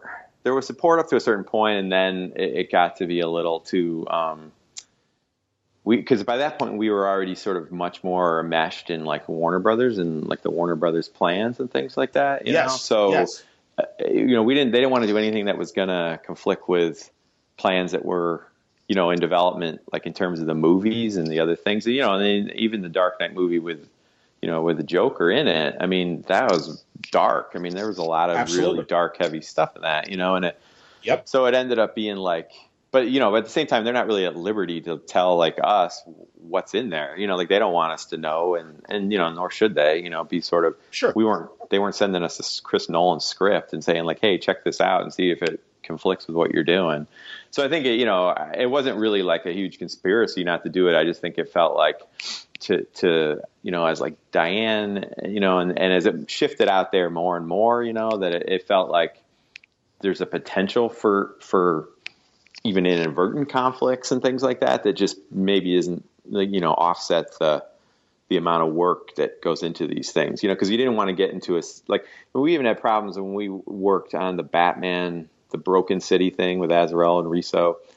Yes. Yeah. He ended up having to sort of soften the end of that because it conflicted with some of the stuff that was happening in the first Batman movie, the Batman Begins. Oh, wow. So yes, indeed. Absolutely. And that was coming out at the same time. And that was like our big kind of return to form for the movies. And it was like, they didn't want to do anything that might upset the apple cart, and it ended up, if you really probably laid them out on side by side, Chris Nolan would have probably said, I don't see the problem. And but a lot of it, it's the perception. It might be a problem. It's the potential. It might be a problem. And you don't want to get 10 teams of A-list talent working on all these projects and then have to, for a variety of reasons that are well out of your control, start having to go back to them and say, hey guys, we can do this, but we can't do that. And, at least in that respect, it was before we even went down that road,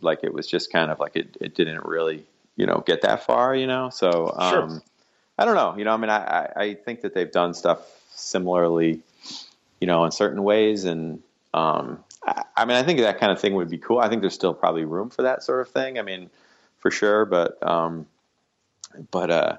yeah, I don't know. I was always trying to push for some sort of verticalization of, those kinds of characters, but I always felt like it should be in its own separate universe from the standpoint of fans knowing what it was and retailers being able to sell it. Yeah. Parents and kids, people, because as a fan, I was objecting in some ways to the Vertigoization of regular comics. You know what I mean? As all these comics kind of moved in that direction, I'm not a prude, obviously, and I'm not sheepish Clearly about stuff, but I just felt like they were kind of, I don't know. I'm not a huge fan of this darkening of all of the stuff. I feel like, even as I have kids, I have two boys, 11 and 13. And it's mm-hmm.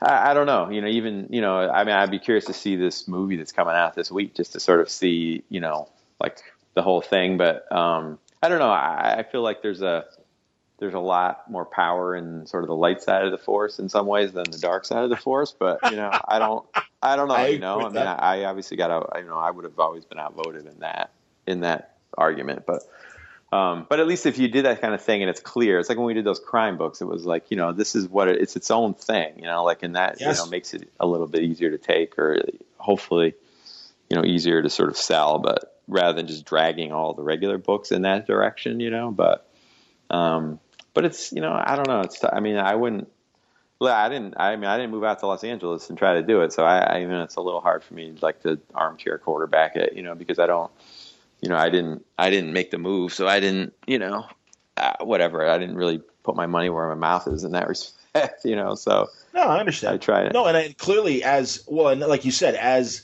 DC Entertainment kind of really was more involved on the comics side, I can see the separation there. Mm-hmm. With the Vertigo, the Losers movie and stuff like that, was there, once DC Entertainment kind of was formed? Because I know Constantine wasn't technically or maybe it was a Warner Brothers movie. I know some things like Road to Perdition. I know wasn't a Warner Brothers movie or what, I don't know. Yeah, and I know The Losers was. By the way, I like The Losers. I did too. It was different from the comic a little bit. It was a little more more humor in it and stuff. Mm-hmm. But I really loved both. I thought they did a good job. Thanks. Yeah, I thought so too. I really enjoyed it. We had a company screening of it, and I remember people leaving and being like, "Oh, kind of negative." And I was like, "I don't know." I said, "It's maybe a little less substance than." We had tried to get with the comic, but I get why there wouldn't be all that in there. It's only an hour and a half movie or something like that. Exactly. Yeah. But the cast was great. The look of it was great. I don't know. What do you want from a I don't know what your expectations. From a 100-minute movie. No, and and people would sort of be like, "Oh, you must be embarrassed, like, this movie didn't do very well." And I was like, "Hey, raise your hand here, anybody that like took some non-existent DC property and now it's like a movie for Warner Brothers, because I'm the only one with my hand up, and it's like I don't want to be a dick about it, but at some point it's just like, we took a forgotten, completely overlooked title that was nothing had happened within 30 years. And now you have a movie that, does okay and it's enjoyable and it probably does all right on DVD and everything else. And I'm sure they, make your money back on it. And a lot of these young actors go on to all these big movies and stuff, like. Yeah, Zoe Saldana, Chris Evans and all these people. So you're like, I don't know, I said, I think you should feel pretty good about it, so. That's I don't know, but so I don't, I mean, I totally get, understand all that, but I think that there's, maybe someday they'll get all that together, I hear you, man. Are you sick of talking? Because I don't want to keep you, but no. Okay, good. All right, good. I'm glad I hope you're enjoying it. No, this is great, man. No, and I think a lot of listeners and readers are going to appreciate, hearing this point of view of Vertigo and how things work and stuff. And that's the thing, man. Like I said, I'm not here for dirt. I'm not here for shitting on anything right. and this sucked and why right. and everything. But no, I do think it's interesting and people appreciate it. One of your last things was the kitchen. Mm-hmm. Yeah. Now, and I just had Ollie on the show, cool. And I had Ming on in the fall. She was actually doing a sketch off, and I talked to her a little bit while they were drawing. Oh, cool! And that was great. And really, Ollie's a hell of a writer, and Ming's a hell of an artist. So that was again a really, I thought, great crime story. Again, why hasn't that already happened in some form? Yeah. Because it's such an obvious kind of idea of like, this is great. Yeah. No. So right. yeah. So how did that all come together? Yeah, well, that's like you said. I mean, that was the thing. I mean, I was at a show. I think I was doing that before Watchmen stuff, and I was at a show in London. It was like Mark Millar had some show.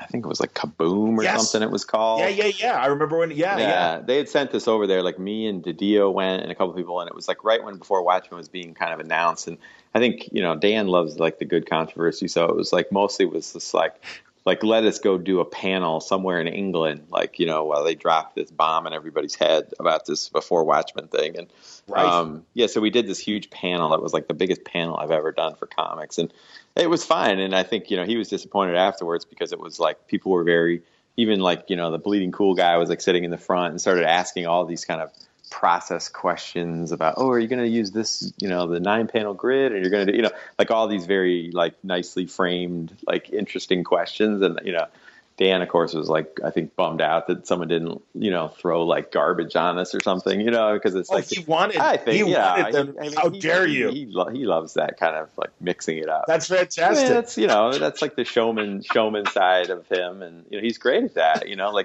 yes, he makes those panels. I mean, I sat through lots of DC panels over the years. I mean, he makes those panels fun and lively and, could not agree controversial. More, and I mean, you leave the panel feeling like, energized and excited and you're pissed off, whatever. You get a reaction, which is like the thing for me. That's his strongest strength. You're right. No, he builds community. I mean, that's the thing. That DC Nation was such a throwaway convention thing, or maybe not. Maybe it was always part of the plan, but like, I mean, that's what, like when people try to do podcasts or whatever, it's like, you got to build a community. Right. No, and I even said that on the radio side now too. And he was doing it. No, and I get that. And that's hilarious. Good. Yell at me. I want that. That's good. I'm like, yeah, right. That's a good impression. And so then Ollie came up to me at the show with just, sheepishly like, oh, hey, I have this idea and, it's this. And it was one of those things like 2 seconds into the pitch, you're like, wait a second, what is it? And like, and then the gears start running in your head immediately. Like, okay, all the movies I've ever seen, all the books I've ever read, all the comics I've ever, and like, wait a second, like I can't come up with one good excuse to say no to this, which is always what you're sort of looking for at a certain point. I mean, it's like, I try to be open-minded, but like you get a lot of pitches and they're all like, oh, it's just like 100 bullets, but only better, and that kind of stuff. And you're just like, no. I mean, it's like, give me a reason to say no, because I've got 9,000 other ones here. And there's only so many hours in a day and there's only so many slots we have to fill. And, so that was one of those ones. He gets to the end of it and I'm like, how many people have you told this to, and like, who else knows about this? And can we keep that number very low until I can go back to New York and like talk to somebody about this, Yeah, because it just seemed like such a slam dunk, like in terms of just an idea, Yeah, I mean, my biggest complaint in hindsight about it is that like we should have just pushed to make it like a series, like it should have just probably been like a longer form thing. No shit. Yeah. But it was, it was unfortunately for them. I mean, it was great for me because it was like really like the last big project I got to do at DC, and it seemed to fit, so much of like what I tried to do and. And some of the work I had done in terms of, the subject and all the stuff, but also in terms of breaking new talent and, opening up the doors for other people and, and giving somebody like something that they could then take and be like, this is the thing, whether it's like, I mean, Jason's done a lot of amazing work over the years and he's done great stuff, but it's like, the first line of your obituary is still going to say like created Scalped and Southern Bastards and such. It's not going to say like wrote, Loki #3 or something, I mean, there's nothing wrong with that, right. But you know what I'm saying? So it's like, so it's like if you find the person that, you can give that thing. And if someone like Ming had done some cool stuff and, I know of her work and she's a really interesting, obviously like really together person.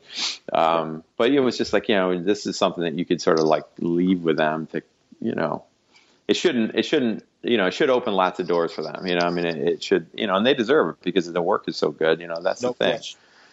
So yeah, and it was just one of those things. And it took a little while to get it going, I think, because Karen was kind of already like, she was starting to, they were starting to make a lot of these moves and we hadn't like they hadn't fully announced, of course, like the LA move and everything yet. Like we didn't know about that yet, we didn't, but it was, anybody who had a brain in their head could see where it was going. Right. I mean, it was only a matter of time before that happened from like the day that they all moved in there, they all came in there. Like it wasn't, it was pretty clear that whether it took a year or 2 or 5, like that was, kind of where it was going. So, and if you're going to make that kind of move, it makes sense to sort of start to, build new teams or, stuff. And, so that kind of came in kind of towards the end of that, and maybe so it took I felt like it took a little longer than it should have to get it off the ground, but yeah, the stars like align and Ming's available and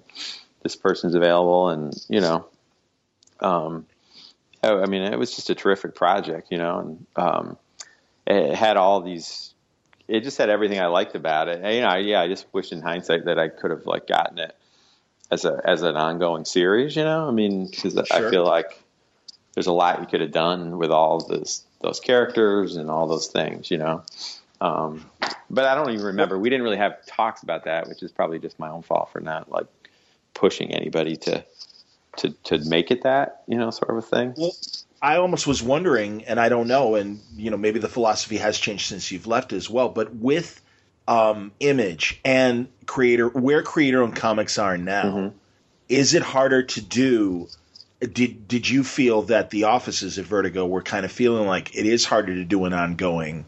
Or did they? I mean, I know that the trick is to always have an ongoing because the more trades you do, that's almost going to feed itself, where the stores will continue to buy the previous volumes and stuff like that. But yeah, it is harder, I would think, to get a creative team to come to Vertigo and do an ongoing versus doing their own thing at Image. Yeah, at least No, it definitely got harder. It definitely got harder in the last year or two for sure, in terms of that, like, because it was just like, well, why would I do it here if I can do it there? I mean, and and make more money from it. Sure. Yeah. I mean, it got to that point. And again, it comes down to some of it comes down to, you get this sort of shine and the retailers are ordering what they're ordering. I mean, and there's books that if they were Vertigo books, like the numbers I think would be different, I mean, and probably not as much, and at least in the current environment, certain books that you see launch over at Image at a certain number. And it's like, it's always curious, like, well, what would those numbers be if it was a Vertigo book, or vice versa, like if they'd done the kitchen there. I don't know. I mean, it probably wouldn't have been, I don't think a book like that. I don't think an Image, I mean, is Image for as many, Image is still as top heavy as everybody else is, I think, in terms of like, there's still this handful of guys or people, creators who are getting the lion's share of the sales, getting the lion's share of the money, the attention, et cetera. And then, there's a lot of good mid-level books, but there's a lot of other low-level books that, the numbers are much worse than they probably would be at a Vertigo, because at least at a Vertigo, you would get that there's a floor, right? I mean, there's like a certain floor level, and there's a certain level of support and a certain expectation of, well, it'll get collected and it will get promoted and it will get all these things, not totally regardless of the sales, but that's all sort of part of the argument to come over there, is that, we're not just going to abandon you. Like if but yeah, it gets harder to pitch an ongoing. I mean, the trick was to try to figure out, like, can you pitch an ongoing that essentially feels like, seasons or something, where you could wrap it up if you have to wrap it up, or if the numbers aren't there, and we should have done that with the kitchen in hindsight. And I don't know why the hell I didn't, other than, like, I think, it was like, it fell in this weird sort of timing of, like, Karen was leaving and I didn't know I was leaving at that moment, but I knew that if it came down to it, like, if what happened, like, I knew I was going to not move, like, regardless, so it was like, so I didn't really want to be in a position where I was bringing on tons of new stuff that would, have to go on and on and on without me, Understood. Sure. And I don't think they did either after a certain point. Like, why would they, like, you don't necessarily, if you're going to start, like, dating other people, like, you don't still want to be, like, dating your old, you don't need your ex-husband around, like, wondering, like, why you stayed out all night, I mean, it's just like, I hear you. So, but you're talking about, like, books that take a long time to get done, and creators' lives and careers. So it's like, I didn't want to be putting people in, like, approving a book like 2 weeks before I walked out the door, and, or having something like that. But, that seemed like one that probably could have gone longer, but maybe, but I don't know, they it's tricky to know. It is always the argument was like, well, should this be a mini series? Should this be, an ongoing? Is it, because we know people are waiting for the trades, but, it's tough. It's like, just to time it out from, like, the series is coming and then the trade comes out, but you're already into the next story arc. But what if the trade doesn't sell? Then you got to cancel it. That was always a really tricky kind of shell game of, like, when do we let people know it's going to keep going? Or, if the numbers for the trade come in and they're terrible, but we're in the middle of the third issue of the second arc, like, what do we do now? Do we finish it? Do we not finish it? I mean, I was always advocating, like, cutting things off quickly and letting people do other things, but sometimes, they want you to wrap it up and get a complete story. And, I don't know, that was always like the worst phone call to make, obviously, is the, you got canceled sort of phone call.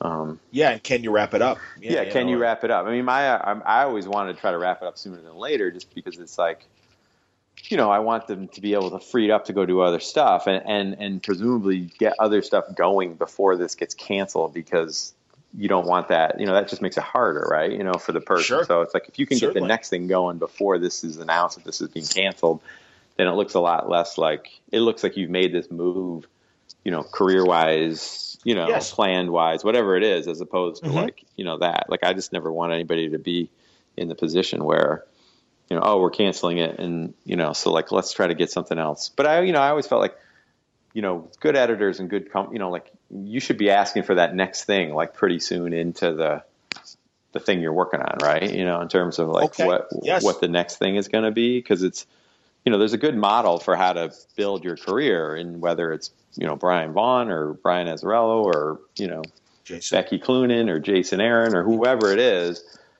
there's a lot of people that you can kind of model your career on. And a big part of it is that, have that next thing, pretty soon, like, in the relationship you're building with somebody, and absolutely. Yeah. And I think it's hard. I mean, I don't know. I mean, in terms of Image, like, what, how it works with, I don't know if it's harder. I mean, I think some creators like the idea that, like, they can just do whatever they want and they don't have a lot of this sort of oversight, or they don't have a lot of interference. But then a lot of them don't. I mean, a lot of the people, like that, like, a lot of people who've been around a while, I think particularly, like, they like that sort of, they understand, like, if you're working with somebody good, or editor that's good, that you're there to support them and to help them and sometimes get them out of bed, or, get them off the ledge, or whatever it is. Yes. And sometimes being out there, I mean, I know after being home here for a year for myself, like working on some projects and getting some stuff going, I have a newfound understanding of like what that freelance mentality is. And it's tough. I mean, there's definitely dark days. There's definitely days when you can really like get into your own head and be like, no one cares. No one knows I'm alive. Nobody knows, I'm still around, Yes. Which is not true. But at the same time, it's like, it has been very interesting in terms of like who still, the people who do still call you, the people who do still keep in touch, the people who do, and then a lot of the people who don't, and it's sort of like, all right, I mean, that's like kind of enlightening in some ways, and I get interesting. I get that people are busy and they, they have stuff, sure. And I totally get it, and everyone is so busy in today's world, and it's hard to meet up and it's hard to keep track. But there is definitely some of those people that you're just like, all right, I can see where this is, as soon.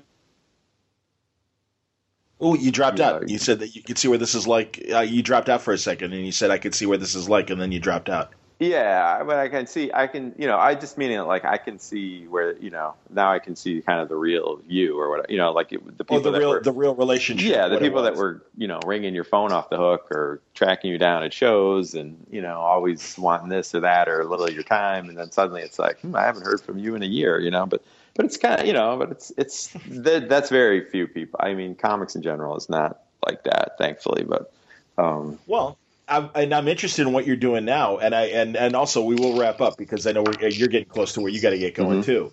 But yeah, and also, by the way, I'm not one of those people looking for a job, but I do want to call you back because there's a ton of shit we haven't even covered. No, I feel like Brian Wood and Clunan and some of these other creators that you've worked with that I would love to hear about. But no, I know for a fact, like I said, a lot of the people that do look at the mast and see who the editors are, who the writers and artists are, you're one of those guys, Will. So tell people what you're doing now and as much as you can in terms of some projects you're working on. I know you're teaching as well. Right. So, but tell us what you're doing.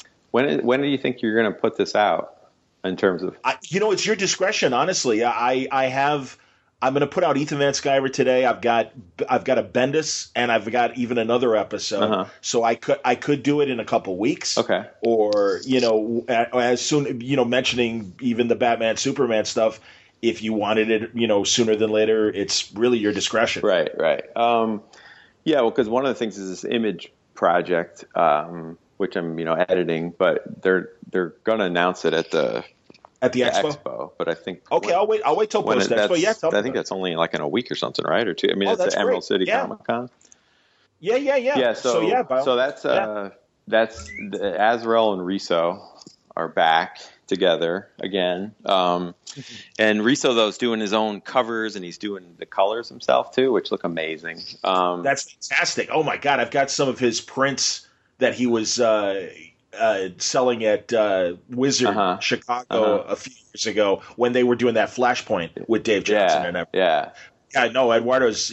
So I can imagine his covers are going to be fantastic. Yeah, and the colors too are incredible. He's got like an assistant working with him, but the colors are great.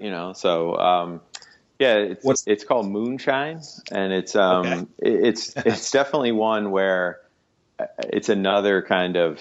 To me, when I heard it, it was definitely that sort of like, oh wait, no one's done this before. So basically, it's like a gangster story set like during Prohibition, and sure. It's going to be a longer form thing. Although the initial storyline feels like pretty self-contained, which I think these guys are good at.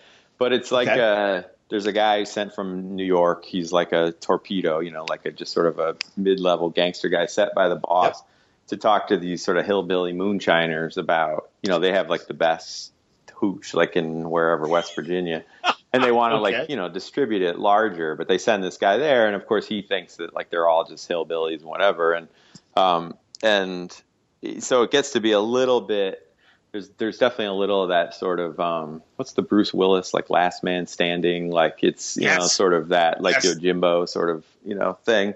Yes. Where there's like the torpedo guys, that stuff, but the wrinkle underneath it all, and I think that Brian is basically going to be talking about this. It's not the thing is that the moonshine part is that they're werewolves, like the hillbillies. Oh, that's fantastic. Yeah. So there's a whole supernatural, creepy, like horror element to it. Like the very first scene in the book is these G-men to get sent down there to look for this guy.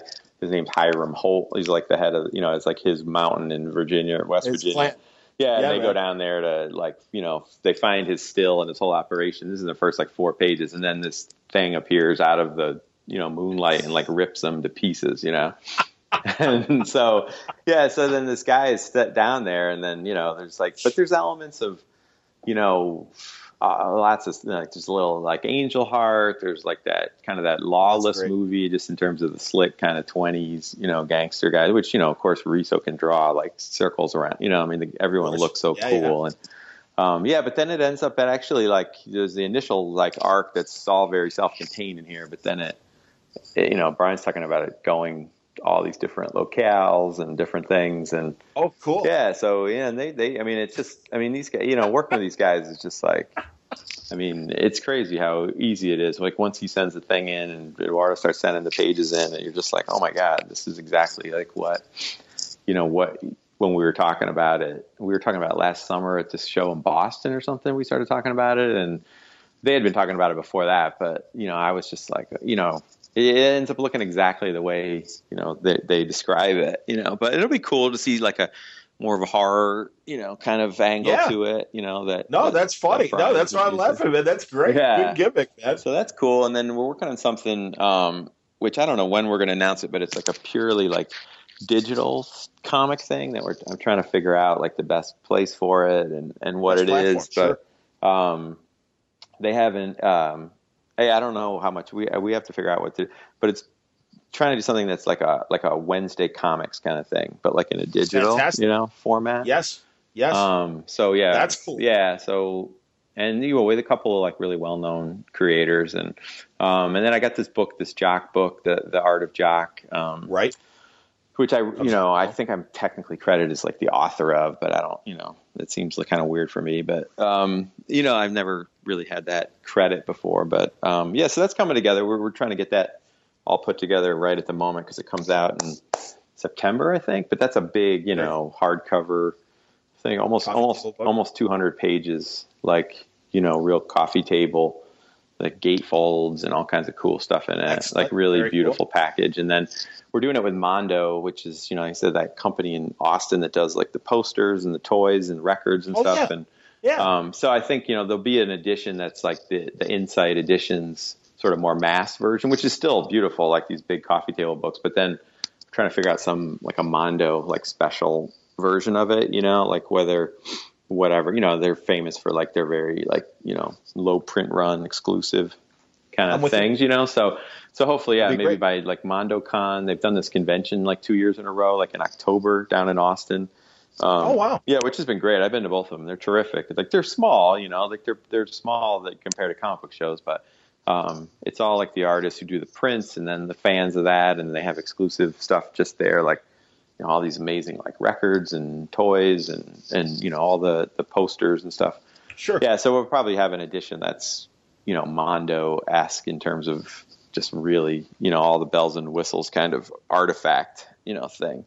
Very cool. What are you teaching at NYU? Yes, I'm teaching this class on writing graphic novels, but I've been sort of structuring a little more like just graphic fiction or something. But it's in the Tisch School, which is like the dramatic writing school. Yes. So it's all like film majors, a couple theater majors, mostly film and television, and older like seniors and graduate students. And I've done it before in the summertime, but those are usually pretty quick little hits, like 4 weeks or something. But this is a whole semester.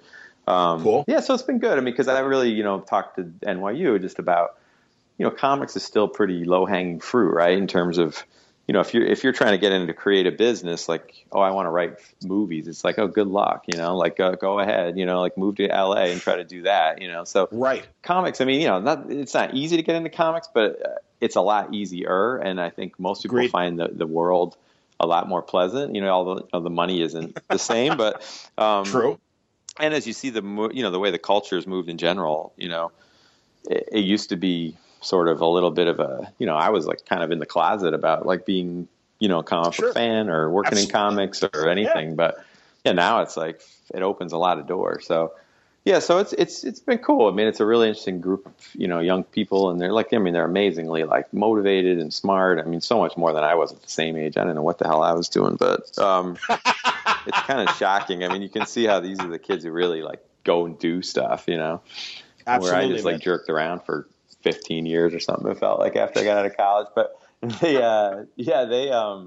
so that's cool. I mean, and that's definitely been good. And then trying to think about how to do similar stuff, maybe trying to figure out how to do some of that, either in other schools or I feel like I really feel compelled at this point to do something like, whether it's through shows or at my own, do a show, not a show, but do like a teaching workshop thing. I feel like, and I'm all the guys I come up with, like Jock and Az and Jason and all the rest. I mean, we talk a lot about, like, how do you pay back some of this stuff, right? I mean, in terms of, how kind of lucky we all feel all the time. I mean, there's never a moment when we're all together when somebody isn't like, holy shit, like, how the hell did we get here? Like, what are we doing here? Like, this is insane, the famous, I've told this story before, but Brian and I were at a show in Granada, Spain, where the Alhambra Palace is, which is this amazing Moorish palace, like one of the eighth wonders of the world kind of thing. And we're there, and they set up for the show like a tour of the thing with like a guy who's like, I don't know, he's like runs the play, it's like some thing. And we're sitting in this cafe, like it's like 10 o'clock in the morning, like drinking beers or something, like across the street from it. And it's like this beautiful, you're up on this hill, and you're in Granada, Spain, and there's like, the birds and the sun, and you're just like, you're sitting at this cafe table, like drinking this beer and like chatting, and this guy's waiting to come out to take you on this tour of this place, parts of it that other people don't get to see. And, this place is amazing. I mean, all it is like mosaic, Moorish tiles and paint. I mean, you can't believe like the stuff that's in there. And you're just like, there was definitely this moment, this like sort of like clarity of like, what the hell are we doing here? Like, how the hell did this happen? Like, this guy's going to take his time to come talk to us because you write comic books and I do something with the comic books, it was it's like just this funny moment of just like, one, it's like kind of an FU to all the people, like, like I think of all the comics and the books and the stuff that like, everyone, that's not going to amount to anything. And why do you waste your time on this crap? There is that, like that level of pleasure from that. Man. But then there's also just the level of like, not everybody gets to do this, like not everybody gets this lucky. Not everybody, has these experiences. So like, I don't know, that's been like weighing on me a lot lately, just in the last year or two, just about like, how do you figure out ways to help other people, maybe have those kind of experiences, or maybe, I always felt like I did a good job of lifting other people up, in terms of like, like I said, pass it off to somebody else or recommend that person to someone else, or, get someone new on a book with somebody established and that person then gets the shine on them, you can trace lines through all of the people that we work with or I've worked with over the years. I think, this person led to this person, led to this person, like there's that lattice of connection and stuff. But so I don't know. So I'm trying to figure out like what that form, what that takes. And I don't mean just, it's more than just doing like a panel at a show or something. Like I feel like there's a way to do stuff that's like, outreach to different, people or people who are trying to get into the industry or different, And I don't know, it's all a little nebulous and probably sounds a little like, I don't know what, a little too pie-eyed or something, but it's definitely something. And but all the people I've worked with over the years, like we all sort of feel the same way. When I bring it up to people, like they're all like, yeah, you're totally right about that, And so it's like, maybe it's something that shows that's kind of modular and we could replicate it at different shows. Whether it's workshops or, outreach to schools or whatever. And like I've done a lot of that and stuff. And just by happenstance. And when you go to shows in Europe or South America, there's usually some component of that is like you're out in the community doing stuff, or they take you to an art school, or they take you to a, sort of a more civic aspect to it, So anyway, spending some time trying to figure out what that is and what that might look like, Yeah, but that's great, man. No, and that is cool that you guys are willing to like share the knowledge and really help educate, because that's Diana Shutt's doing a more academic thing and more of a I guess, not critique, but just kind of showing I think the literary value of comics and what she's teaching. Right. And I know Bendis and Dave Walker are in Portland doing writing courses and stuff like that. So, no, I think this is terrific. And I really love that the comic book people, it's always been there. I know there's been things like, the School of Visual Arts? Yeah, SVA, right? Yeah. You know, I mean, that's the thing. And, you get your vets that have been doing that, and certainly Kubert's school and others that are direct comic book schools. But no, I think, you guys have something to contribute, and I think that's excellent that you want to share your knowledge with the next generation because the product keeps getting better and it keeps evolving. No, yeah, it definitely does, So, yeah, I mean, like you said, there are a lot of people who have been doing really cool stuff. And, like, I know that, there's, like, lots of more good books about things now that I'm kind of doing it. But, yeah, so I'm trying to figure out what that, might amount to. I think that's great. Also. So, and then picking up some other freelance things here and there. But I've been trying to be kind of choosy about it because I just didn't really know, like, how much time these things take, what my time looks like. What form it should be. Yeah, exactly. Yeah, and all the mechanics behind it, certainly. Yeah, and that's been a total, like, learning experience for me to have to be doing all this stuff and dealing, when you deal with Image or other things and, you're really left to your own devices to kind of make it all happen. And, it's like you think you know a lot of stuff until you don't have all this great. I mean, DC, we did have, like, amazing support, in terms of certainly, the sales people, the marketing people, the production people, the proofreaders. I mean, all these people that, I don't think we ever took them for granted. I mean, I think we were always a pretty, it was a real community of people, but it was definitely like, once they're not around, you're like, oh my God, like I have to figure out how to, like, I don't right. Who's going to do this? Yeah, right. Exactly. And sort of, you get very siloed in, like, what your expertise is, and then it sort of feels like, like, I guess I thought I knew what format the files should be in, but I guess I didn't know exactly, So there's a lot of that, like, you're back to square one, like, trying to figure out, just even real nuts and bolts kind of stuff, but crazy, but it's cool. I mean, it keeps you on your toes a little bit for sure, but there's definitely, I've had a lot of moments in the last year where I wasn't, like, the smartest person in the room, which, I mean, maybe I never was, but, you feel like, you go to meetings and you're like, well, I'm the person here who's representing the editorial, or I'm doing, and it's like you're there as a certain expert on something or whatever, or I'm in this panel, or, but it's it's definitely humbling to be back into a situation where you're a little bit more, trying to, like, fly by the seat of your pants, Yeah. But how do we do this? Yeah. But that's good, I never had to think about this before. How does that work? Exactly. But that's good. I think, I think everybody goes through those periods where it's easy to get a big head and it's easy to feel like it's not, whatever you're doing, you're like the top dog. And so I think it's good to find some ways to, not suddenly be that guy anymore. And, I understand. No, and honestly, coming from radio, I feel the same way with podcasting and the same kind of support staff in radio that isn't there and that I have to do everything. And that's why, honestly, half the reason why I enjoy doing this with you guys as this creator-owned stuff evolves, it's like I kind of feel like we are facing the same problems. So they're different, obviously, because of the forms of what we're creating. But yeah, it is. It's learning a lot of this stuff. So no, I appreciate that. Yeah. And I'll wrap up and say, dude, I would love to have you come back. I hope you will. Yeah, and we'll talk more about this stuff as it's happening. If you want to come back to talk about the Jock book or or Moonshiners or any of this stuff. Okay. Yeah, no, it's been a pleasure. And also I want to let you get going because I know you got dad duty. Yeah, I know that's a big part of my day. I have newfound respect for stay-at-home moms and dads, that's for sure. But yeah, man, I'd love to. I mean, there's definitely. I mean, there's so many people that I was, like, blessed to work with over the years that you have good stories on or good insight to or whatever. So past, present, and future. Seriously, man. No, there's a lot more to talk about as far as your Vertigo days, but I really am interested in what you're doing now and really on both sides, both as an editor and as a teacher too. Mm-hmm. So no, please come back, and I'll wrap up and say thank you for good taste making. Well, I guess just good taste and being one of those guys that are like kind of greenlighting a lot of great books in the last 16 years or so. So really, I really appreciate it, man. And I appreciate that. And more success, and looking forward to what's coming next for Will Dennis. So thanks for sharing time with us today. You got it, John. Thanks, man. Nice chance to get the point of view of Will Dennis, the Vertigo editor here on Word Balloon. I look forward to our future conversations, and I hope you enjoyed today's conversation. It was all brought to you by InStock Trades at InStockTrades.com. Tremendous deals are happening now on great books like Daredevil by Frank Miller. The omnibus is 50% off. And now $50 for this giant hardcover book. You can get the Invincible Iron Man hardcover, Volume 1, Reboot, Brian Bendis and David Marquez. Of course, they're putting their efforts now into Civil War 2.